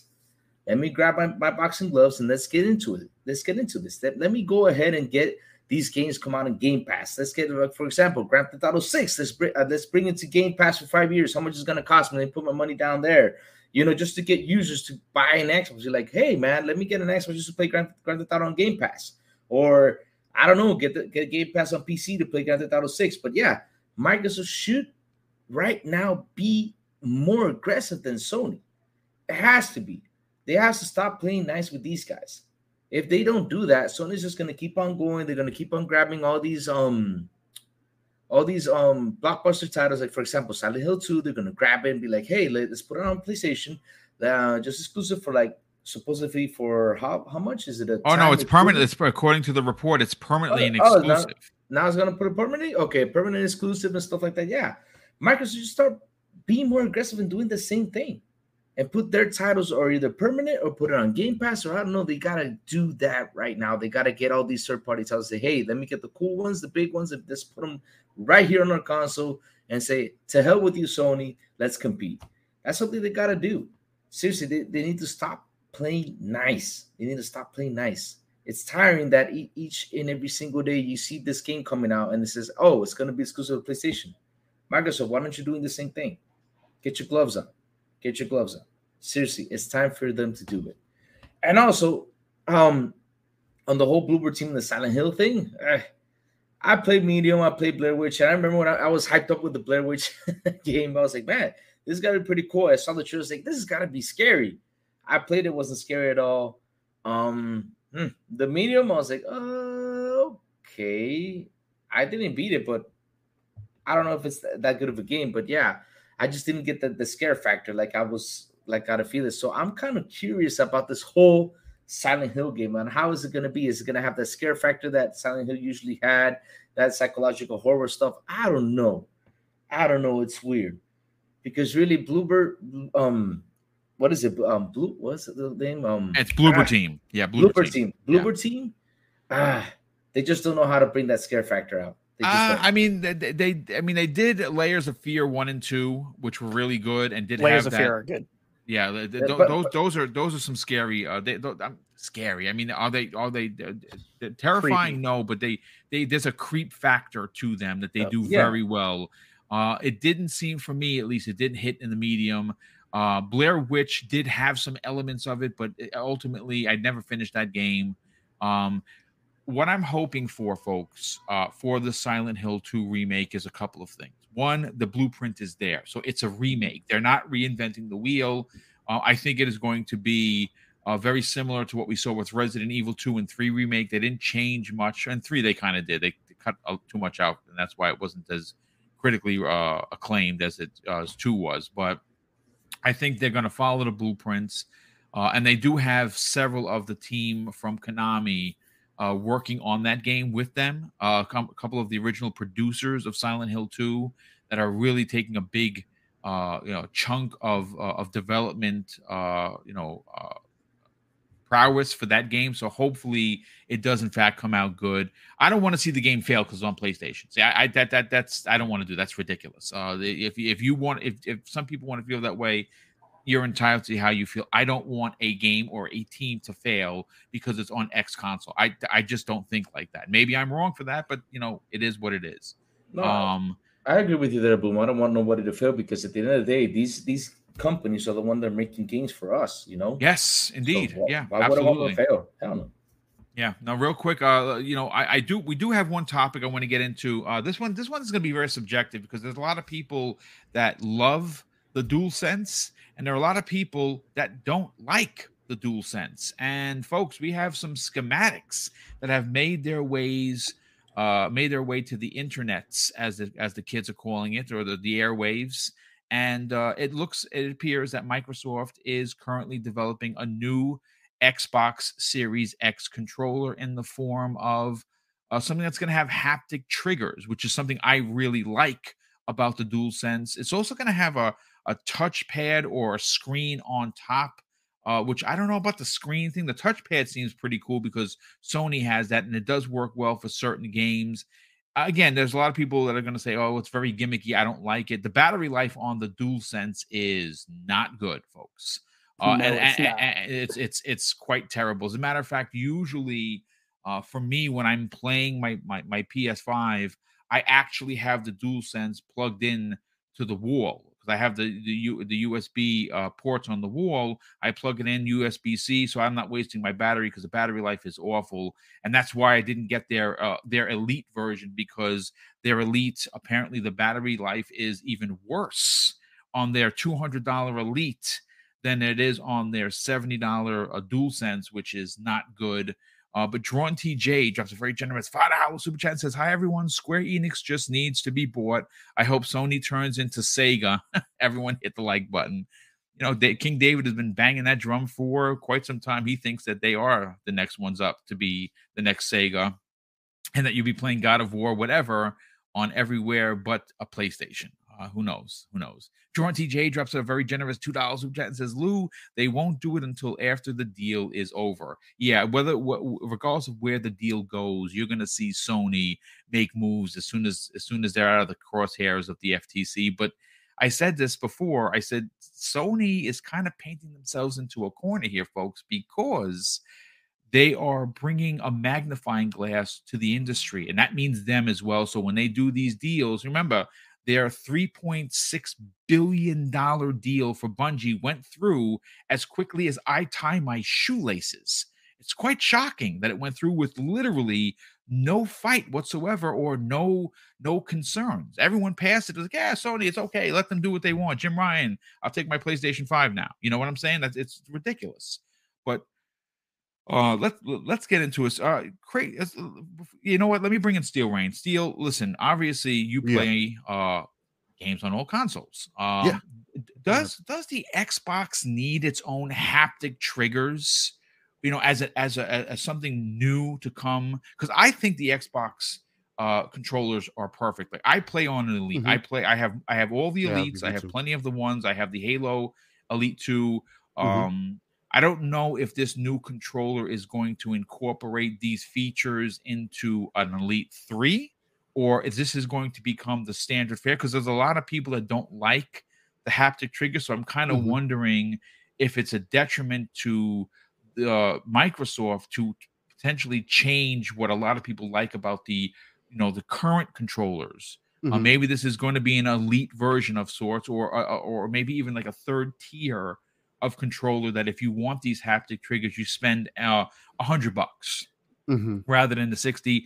Do you think that there's a market here and now for this type of controller for Xbox? There's definitely a market for everything, but I think it's unneeded and I personally don't want it. What I do want is a touchpad on the controller potentially. I think that would be a unique change or an addition if they figure out a way to make that more intuitive. But other than that, as far as haptics and everything else, the current Rumble system that they have, and again, I've played with the PlayStation 5 controller for about 30 hours, give or take, on my cousin's console. And for me, I think haptics overrated. I think it's completely unnecessary, but I'm also somebody, I can be very straightforward and tell you, I typically don't use vibration in many games anyway. It just takes away from the experience unless I'm playing like a racing game, for an example. And Gran Turismo is all right for that, but even then I still feel like it's not where I wanted to be, especially for pieces that are made out of plastic.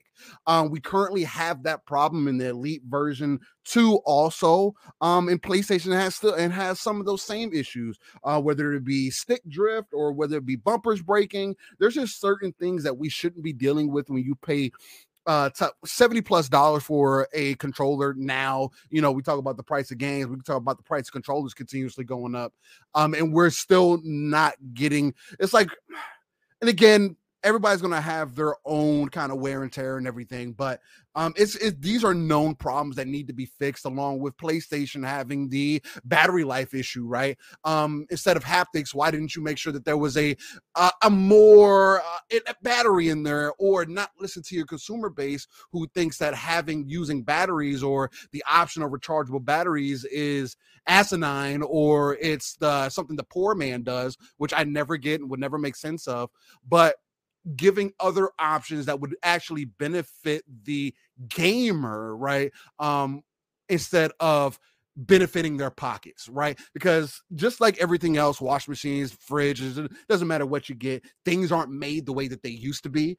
You could definitely see that after the Xbox 360 controller, where Xbox's controllers have kind of like the controllers are better ergonomically, and they do have the best controllers on the market, but guys, these plastic pieces and your bumpers breaking mid-session, and again, I'm not talking about if you're throwing your controller across the floor and throwing it at the wall.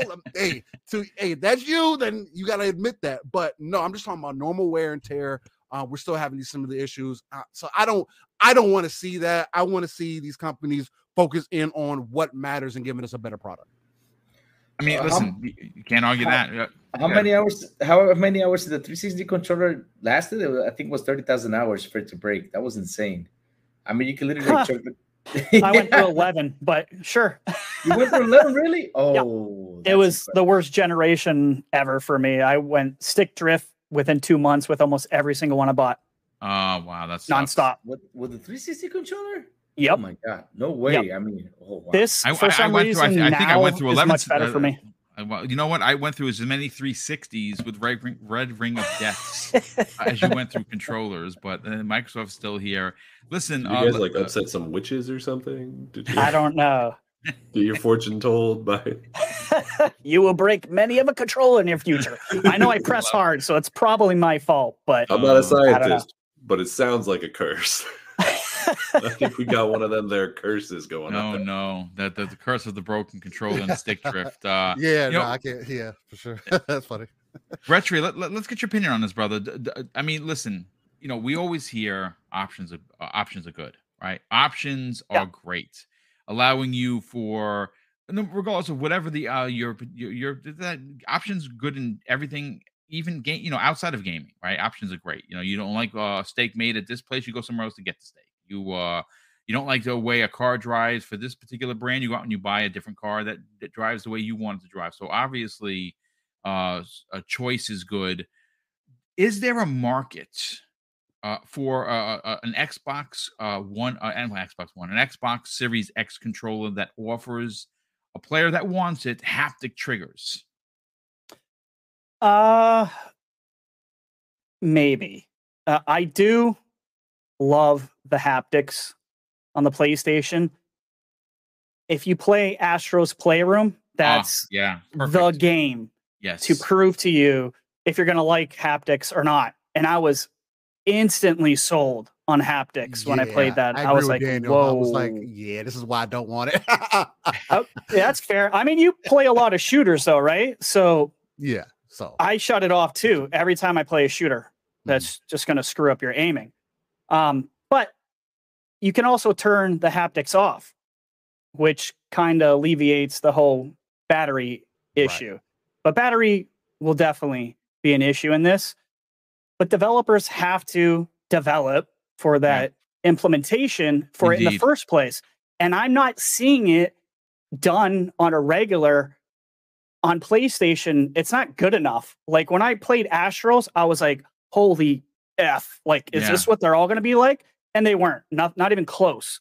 So it's kind of gimmicky if you're not going to use it, if you're not going to develop for it. I do like it though, but I'm more interested in the LCD screen because it's made for pairing. If you actually look at the SKU, it looks like it's made to switch between console and mobile. And this kind of feels like a future controller for the mobile market where you can easily switch and the LCD screen will tell you are on console, hit a button, it goes to mobile. It drives me nuts to the point I'm going to just buy another controller just for my mobile because switching between them is such a headache that I think there might be a market for that. My issue, when I looked at the schematics for it, it looks like the share button is gone. If you look at it, it ain't there. It's not there.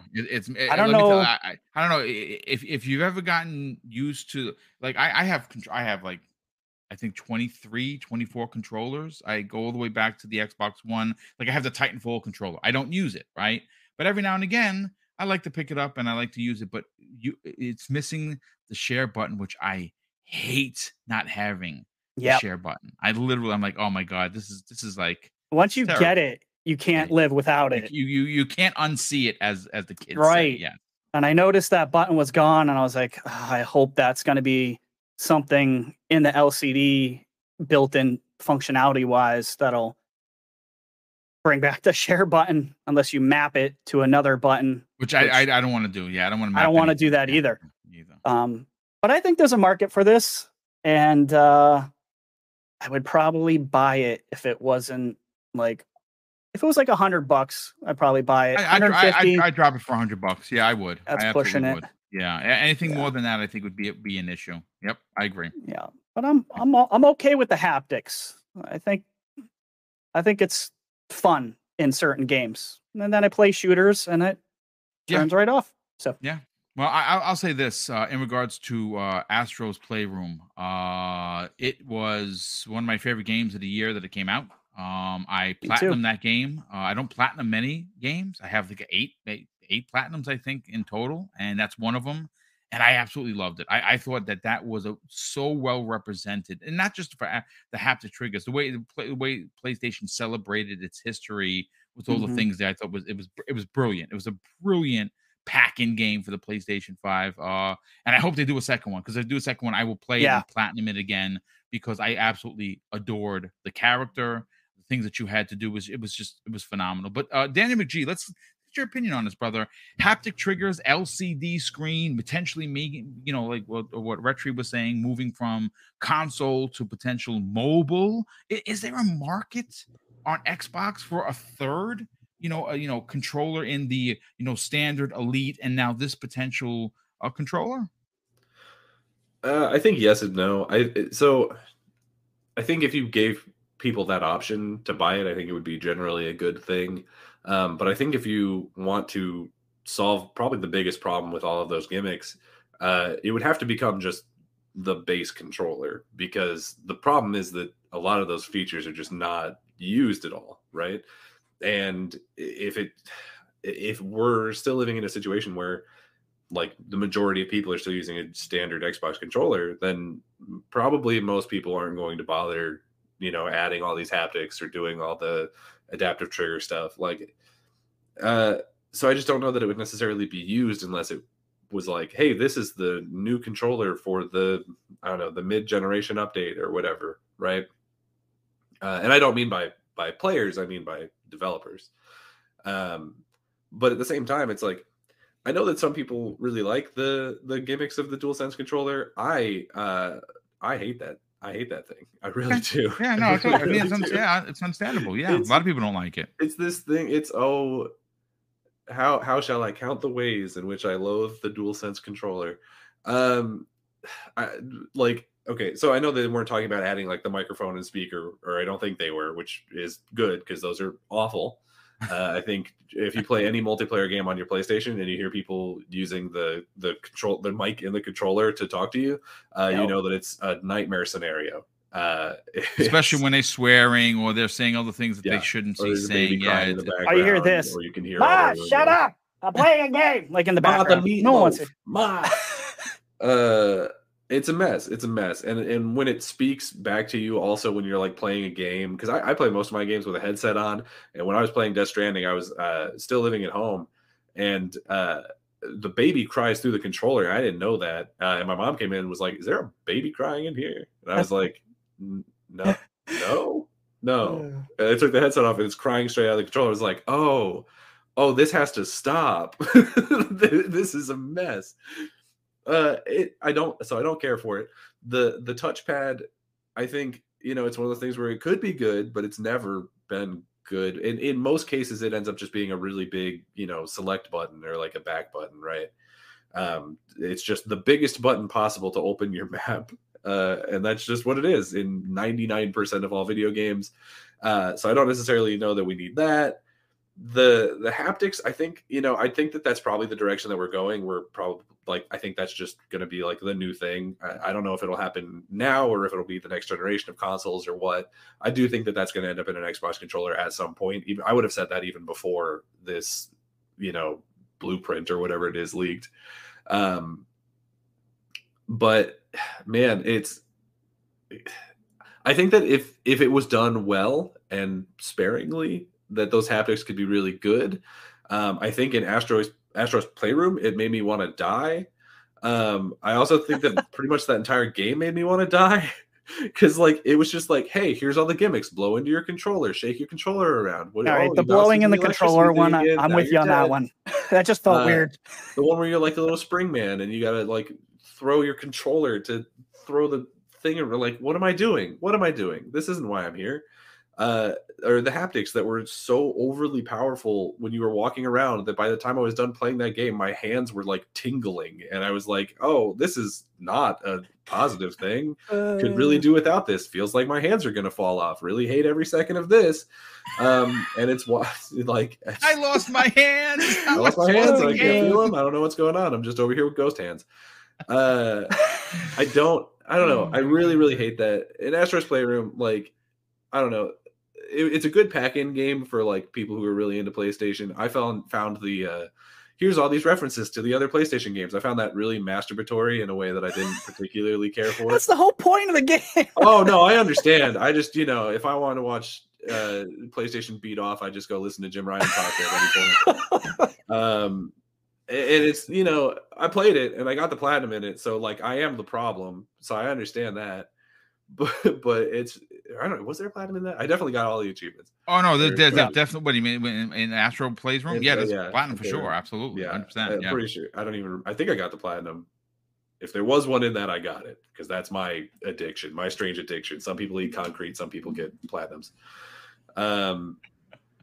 So yeah, okay. So in conclusion, yeah, I think that some of these gimmicks will probably find their way into an Xbox controller, and a lot of people would be really happy with them. And I think that I'll just turn them off because the haptics I think could be really good, but so far in my experience, it's either this thing where I either hate them because they're super, super noticeable and really annoying, like in Astros, or it's like in pretty much every other game where I'll hear a reviewer be like, you can feel the web shoot from Miles Morales. And I'm like, playing the game, and I'm like, I don't feel that. Is it because my hands are still numb from Astros? Like, I just not feel it? Or they'll be like, in Demon Souls, you can feel it when you cast the spell, it like, it builds up down to the bottom, and then you feel it shoot off. And I'm like, I'm playing this game and I'm like using spells specifically to feel it, and I'm not feeling nothing.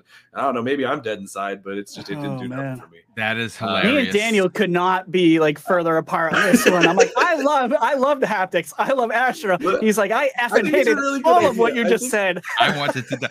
Hey, listen, shout out to the slanderous one, Gaz, who says Jim Ryan for president. Yeah, I think you're onto something there, brother. Go for it, dude.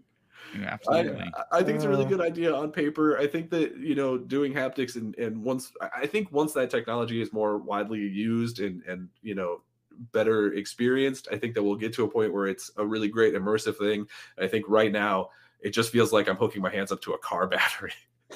Look, honestly, there is a possibility that haptics will go the way of something like 3D TVs. Like that was the big thing, where the glasses and it came and it went and it died off. No one really cared.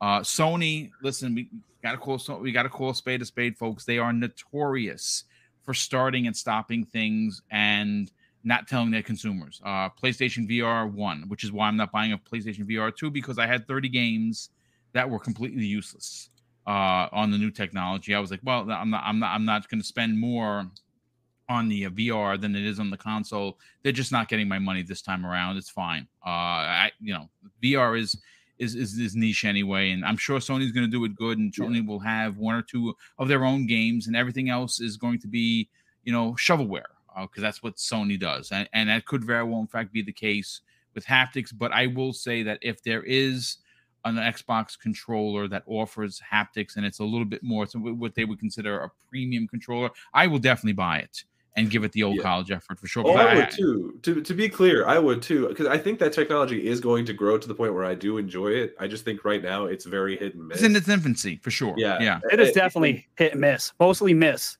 Yeah, mostly miss. But it's this thing where like I would definitely have that controller, and just like every so often when I heard people talking about like, oh, the haptics in this game are really good, I would turn it on. I'd be like, does this feel bad? And if it was, then it would just turn right back off. But eventually we would get to a point where I would probably be leaving it on more often than not. Yeah, possibly. Shout out to you, Daniel McGee. Kay Asante in the chat says, wow, did not know McGee was so slanderous. I love it. In all it's me. I'm the problem. Listen, you know what? Let's bring in Crazy Lou Gaming. Crazy Lou, let's get your final point, and we'll get everyone out of here so they can enjoy the rest of their holiday week before the new year. And just to give everyone a heads up, I am producing 2 additional shows. There is going to be a primetime gaming tomorrow evening at 7 p.m. And then on Thursday, and the Thursday one I'm very excited about because we're doing our Double Barrel Gaming end of year gaming conversation. I have at least a half a dozen, maybe even 10 people rolling through to kind of give we're not doing a game of the year. We're just doing our, top games or, our favorite moments in gaming in 2022. It's going to be a very chill kind of hangout end of year conversation. I'm going to see if maybe Gaz is in the chat. Gaz, I'll reach out to you in DM. Maybe you can pop in for a minute or two and give us your spiel, and we'll see if we can get some other people to roll through. But for you, Crazy Lou Gaming, like I said, having options are great. Is there room in the Xbox gaming community for some haptic triggers, potentially a touch screen or an LCD screen on one of their controllers? I'll be honest with you with this though. I wish it does come out, and I wish that they do make it. And I hope that. All I know is it's going to be way better than the PS5 controller, because really, if they're going to make an Elite 3, which I'm hoping this is the new Elite 3, it's going to be freaking awesome. Because I know when Xbox grabs one of those controllers and they decide just to upgrade it and make it as good, oh man, I can't imagine how it's going to feel. Because with the PS5, when I grabbed it, I was like, man, this literally brings you into the game somehow. I don't know why, but it does. Like, it makes you feel like you're a part of the game. When I played Astro's Playroom, I had a lot of fun. When I played what other game did I play with that? I don't know. I played a couple more games on it, and really it does feel great. It's a lot of fun. It's really cool. So I can't imagine if Xbox just is working with this and making this new controller. I mean, seriously, I think it's just going to be way better than the PS5 controller. It's going to be freaking awesome. It's just going to be insane. So I cannot wait for them to just talk about it more and release more about it. So yeah, let's cross our fingers and let's hope it's going to be a premium controller. Yeah, I mean, I agree. Like I said, I like buying the premium stuff. Like I said, I'm not getting the PlayStation Elite version because, like I said, the reviews were that the battery was worse, and I can tell you that the battery in the current PlayStation 5 controllers is not good. That's so bad. And that be worse. And that is something that I complain a lot about PlayStation. And everybody jumps into me like, no, why do you like batteries? Like putting in batteries? I'm like, hey. Xbox gives me the option to upgrade to a better battery on the controller. PlayStation doesn't, and it's something they have to do. And I keep complaining about that. They should do that. Yeah, because I really, agree. I would love for PlayStation to say, "Hey, we got a better battery that gives you 30 hours." Hell yeah, we'll go buy it right away instead of buying 2 controllers, 3 controllers. Like, oh, this one ran out. Let me throw it away and then get the new one. No, that's insane. Yeah, that's insane. No, I absolutely agree. Shout out to Dreadpool, who's in the chat. Good friend of this program. Panel member on Breakfast with Boom, which there will not be a Breakfast with Boom this week. I'm taking an extra day off to kind of swing into the new year and just catch up with myself. And Mrs. Boom and I are going to take a little bit of a mini vacation, and we're back the following Monday. He drops a very generous $5 super chat and says, I want HAL effect sensors to replace the cheap, shitty stick drift thumbsticks. Happy New Year, everyone. And that's how you end. That's how you end a podcast. Let's get everyone out of here. Thank you so much, folks. We broke 600 people plus in the live chat today. That is absolutely amazing. We are 492 subscribers from 12K. Hopefully, we can get that in the first month or two of 2023. That would be big for this small channel. Let's welcome in. Let's get everyone out of here. And of course, I want to say a big thank you to all the super chats. There was a lot of them that came in. Obviously, those are used to fund our giveaways, and we had a big one this December, and we were very happy to do it. But Steel Rain, sell your brand, brother. Talk about where they can help you and Mr. Pong Soul cross the 1K threshold on your incredible Saturday morning podcast known as Living Split Screen. Well, Boom, I want to start off with saying thank you for, again, just allowing me to come through the back door, make a little sandwich and sit down with you guys and chop it up. It was a beautiful episode. Again, always enjoy when I can get together with y'all and just talk about the industry, man, because I care about the entire industry, not just what my personal preferences are. But with that being said, if you want more from me, you can find me easily. I Steel Rain, the T is a 7. Just type that into Google, makes it extremely easy for everybody. And also Saturday mornings, 9 a.m. Central, 10 a.m. Eastern, and 3 p.m. UK time. I do have a non-console centric platform known as Living Split Screen. Excuse me. We talk about everything going on with the gaming industry. Again, we take that RTS approach, pulling yourself out of the world, looking at the darker crevices of the map, pulling those resources together to build up our foundation and to potentially reach those 3 billion gamers that Phil Spencer always talks about. So we are on that road to 1K. Again, if we can get there by the end of the year, you guys will be able to get me to play Callisto Protocol. If not, hey, then it is what it is. We'll make it another goal for next year. But with that, thank you again, Boom, for allowing me to be here. You guys be safe.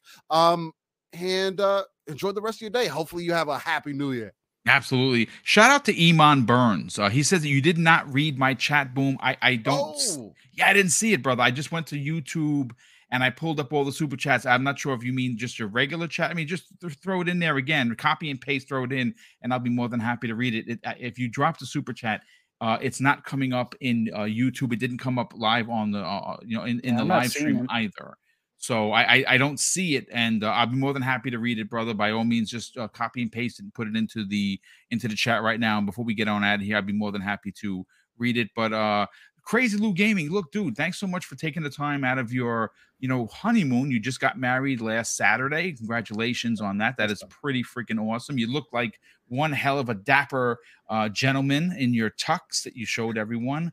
By all means, sell your brand. Talk about the Xbox International Podcast and where they can subscribe and reach out to you on social media. Man, Boom, thank you for having me on today. I mean, I was really craving. I was like, man, I miss a little bit of podcasting. I need to hop on and just say a couple things. I've been kind of rusty because, hey, it's been like 2 weeks off. Oh, man, it's insane. All this wedding and all this stuff, yeah. Happy to be here with you guys. Thank you, Boom, for having me again. It was a lot of fun. And where you can find me at Crazy Louie Gaming on Twitter, where I say good morning and do all sorts of crazy stuff. You can also find me here at noon, Monday mornings. Wait, that's not Monday mornings, Monday noon. My bad. Mondays at 12 o'clock noon with Mr. Boomstick, Mr. Web Dave, and Fuzzy Belvedere at the Xbox Lunch Break Special. And also, you can find me on Wednesdays at the Xbox International Podcast at 7 p.m. ET with my brothers Silent Cypher, Sour Blow, and the Mr. Big Plume talking about what's going on in the gaming new world. Oh, thank you, brother. It's great to have you here today. Great to have you a part of the Xbox International Podcast. Of course, it's great to have you there. Of the Xbox Lunch Break Special on Mondays at 12 p.m. Eastern Standard Time. But listen, dude, it's great. Thanks for taking the time to pop in here during your honeymoon. We certainly appreciate the great opinions that you bring. Retri, brother, sell your brand. Talk about Xbox. Well, you always talk about Xbox, but talk about Xbox Game Pass _daily.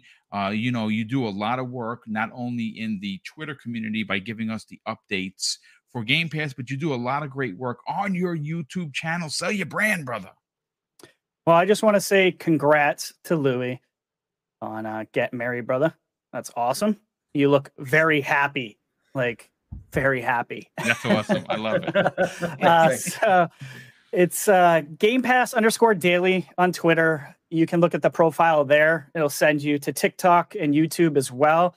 We're at Game Pass Daily there because I was able to snab that name in those two places. And we create Xbox and Game Pass centric content Monday through Friday. Nice. Everything you could possibly want.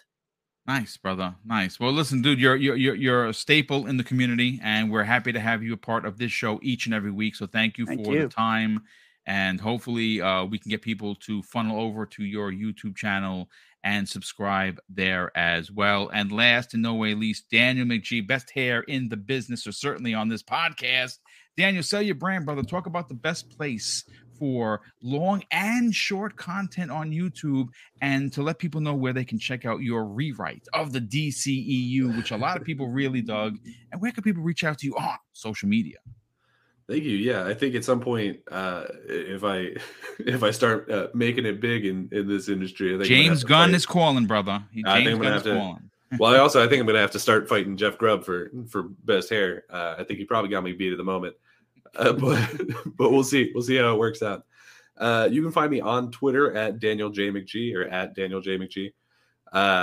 You can find me on YouTube at just Daniel McGee. If you're watching the video version of this, it says it right here in my box. Haven't put out a video in a couple of weeks. It's been a rough time because I work in retail and we had a family emergency. It's just been a tough time. But starting next year, you're going to start getting a whole lot more news videos, reviews videos. I'm rewriting the DCEU as Boom said. The first video of that is already up, and it seems like James Gunn has taken my Scorch Earth idea pretty seriously. So I don't know, maybe swing by, maybe you can get some spoilers on what he's going to do next. But yeah, it's been a great time. Yeah, well, it's great to have you here and a part of this show each and every week. Iman Burns says Miss Khan likes to cry. Even every time she opens her mouth, she puts her foot in it. Yeah, I mean, unfortunately, she is has been very contradictive of what she's supposed to do as the lead voice or the leader of the FTC. Everything that she has talked about publicly seems to be as if she hasn't read the FTC's mission statement that is can be found easily if you go to the FTC .gov.com and if you take the time to read it, and I've read their mission statement multiple times, it clearly indicates that they are there for the betterment of not only competition but more importantly the betterment of the people, us, the consumers, and nothing they're doing with this deal with ABK obviously is suggesting that. So she has a lot of problems, and I think that she is going to lose once again. But ladies and gentlemen, thank you so much for being here. Again, over 600 people here. Please consider hitting the like button before you get on out of here. And there are 2 additional shows before we end the year on a high note. Tomorrow evening's primetime gaming at 7 p.m. Eastern Standard Time. And of course, Thursdays, end of year gaming discussion. We're going to have a rotating panel of up to as many as 12 people rolling through to kind of give us their thoughts of the gaming industry in 2022 and what their favorite games were, what were their disappointments. And that's going to be live at 12 p.m. Eastern Standard Time right here on Double Barrel Gaming. And of course, folks, I'm going to close out the show with something that's important to me. Hopefully one day it'll be important to you. And that's something that my dad taught us when we were kids. And he would say, Craig, treat others how you want to be treated. And also, it doesn't cost anything to be nice. You live by those rules, son. I can guarantee you're going to have an awesome day. So take care, everyone. And we'll see you next year on the newest episode of the Xbox Factor Podcast.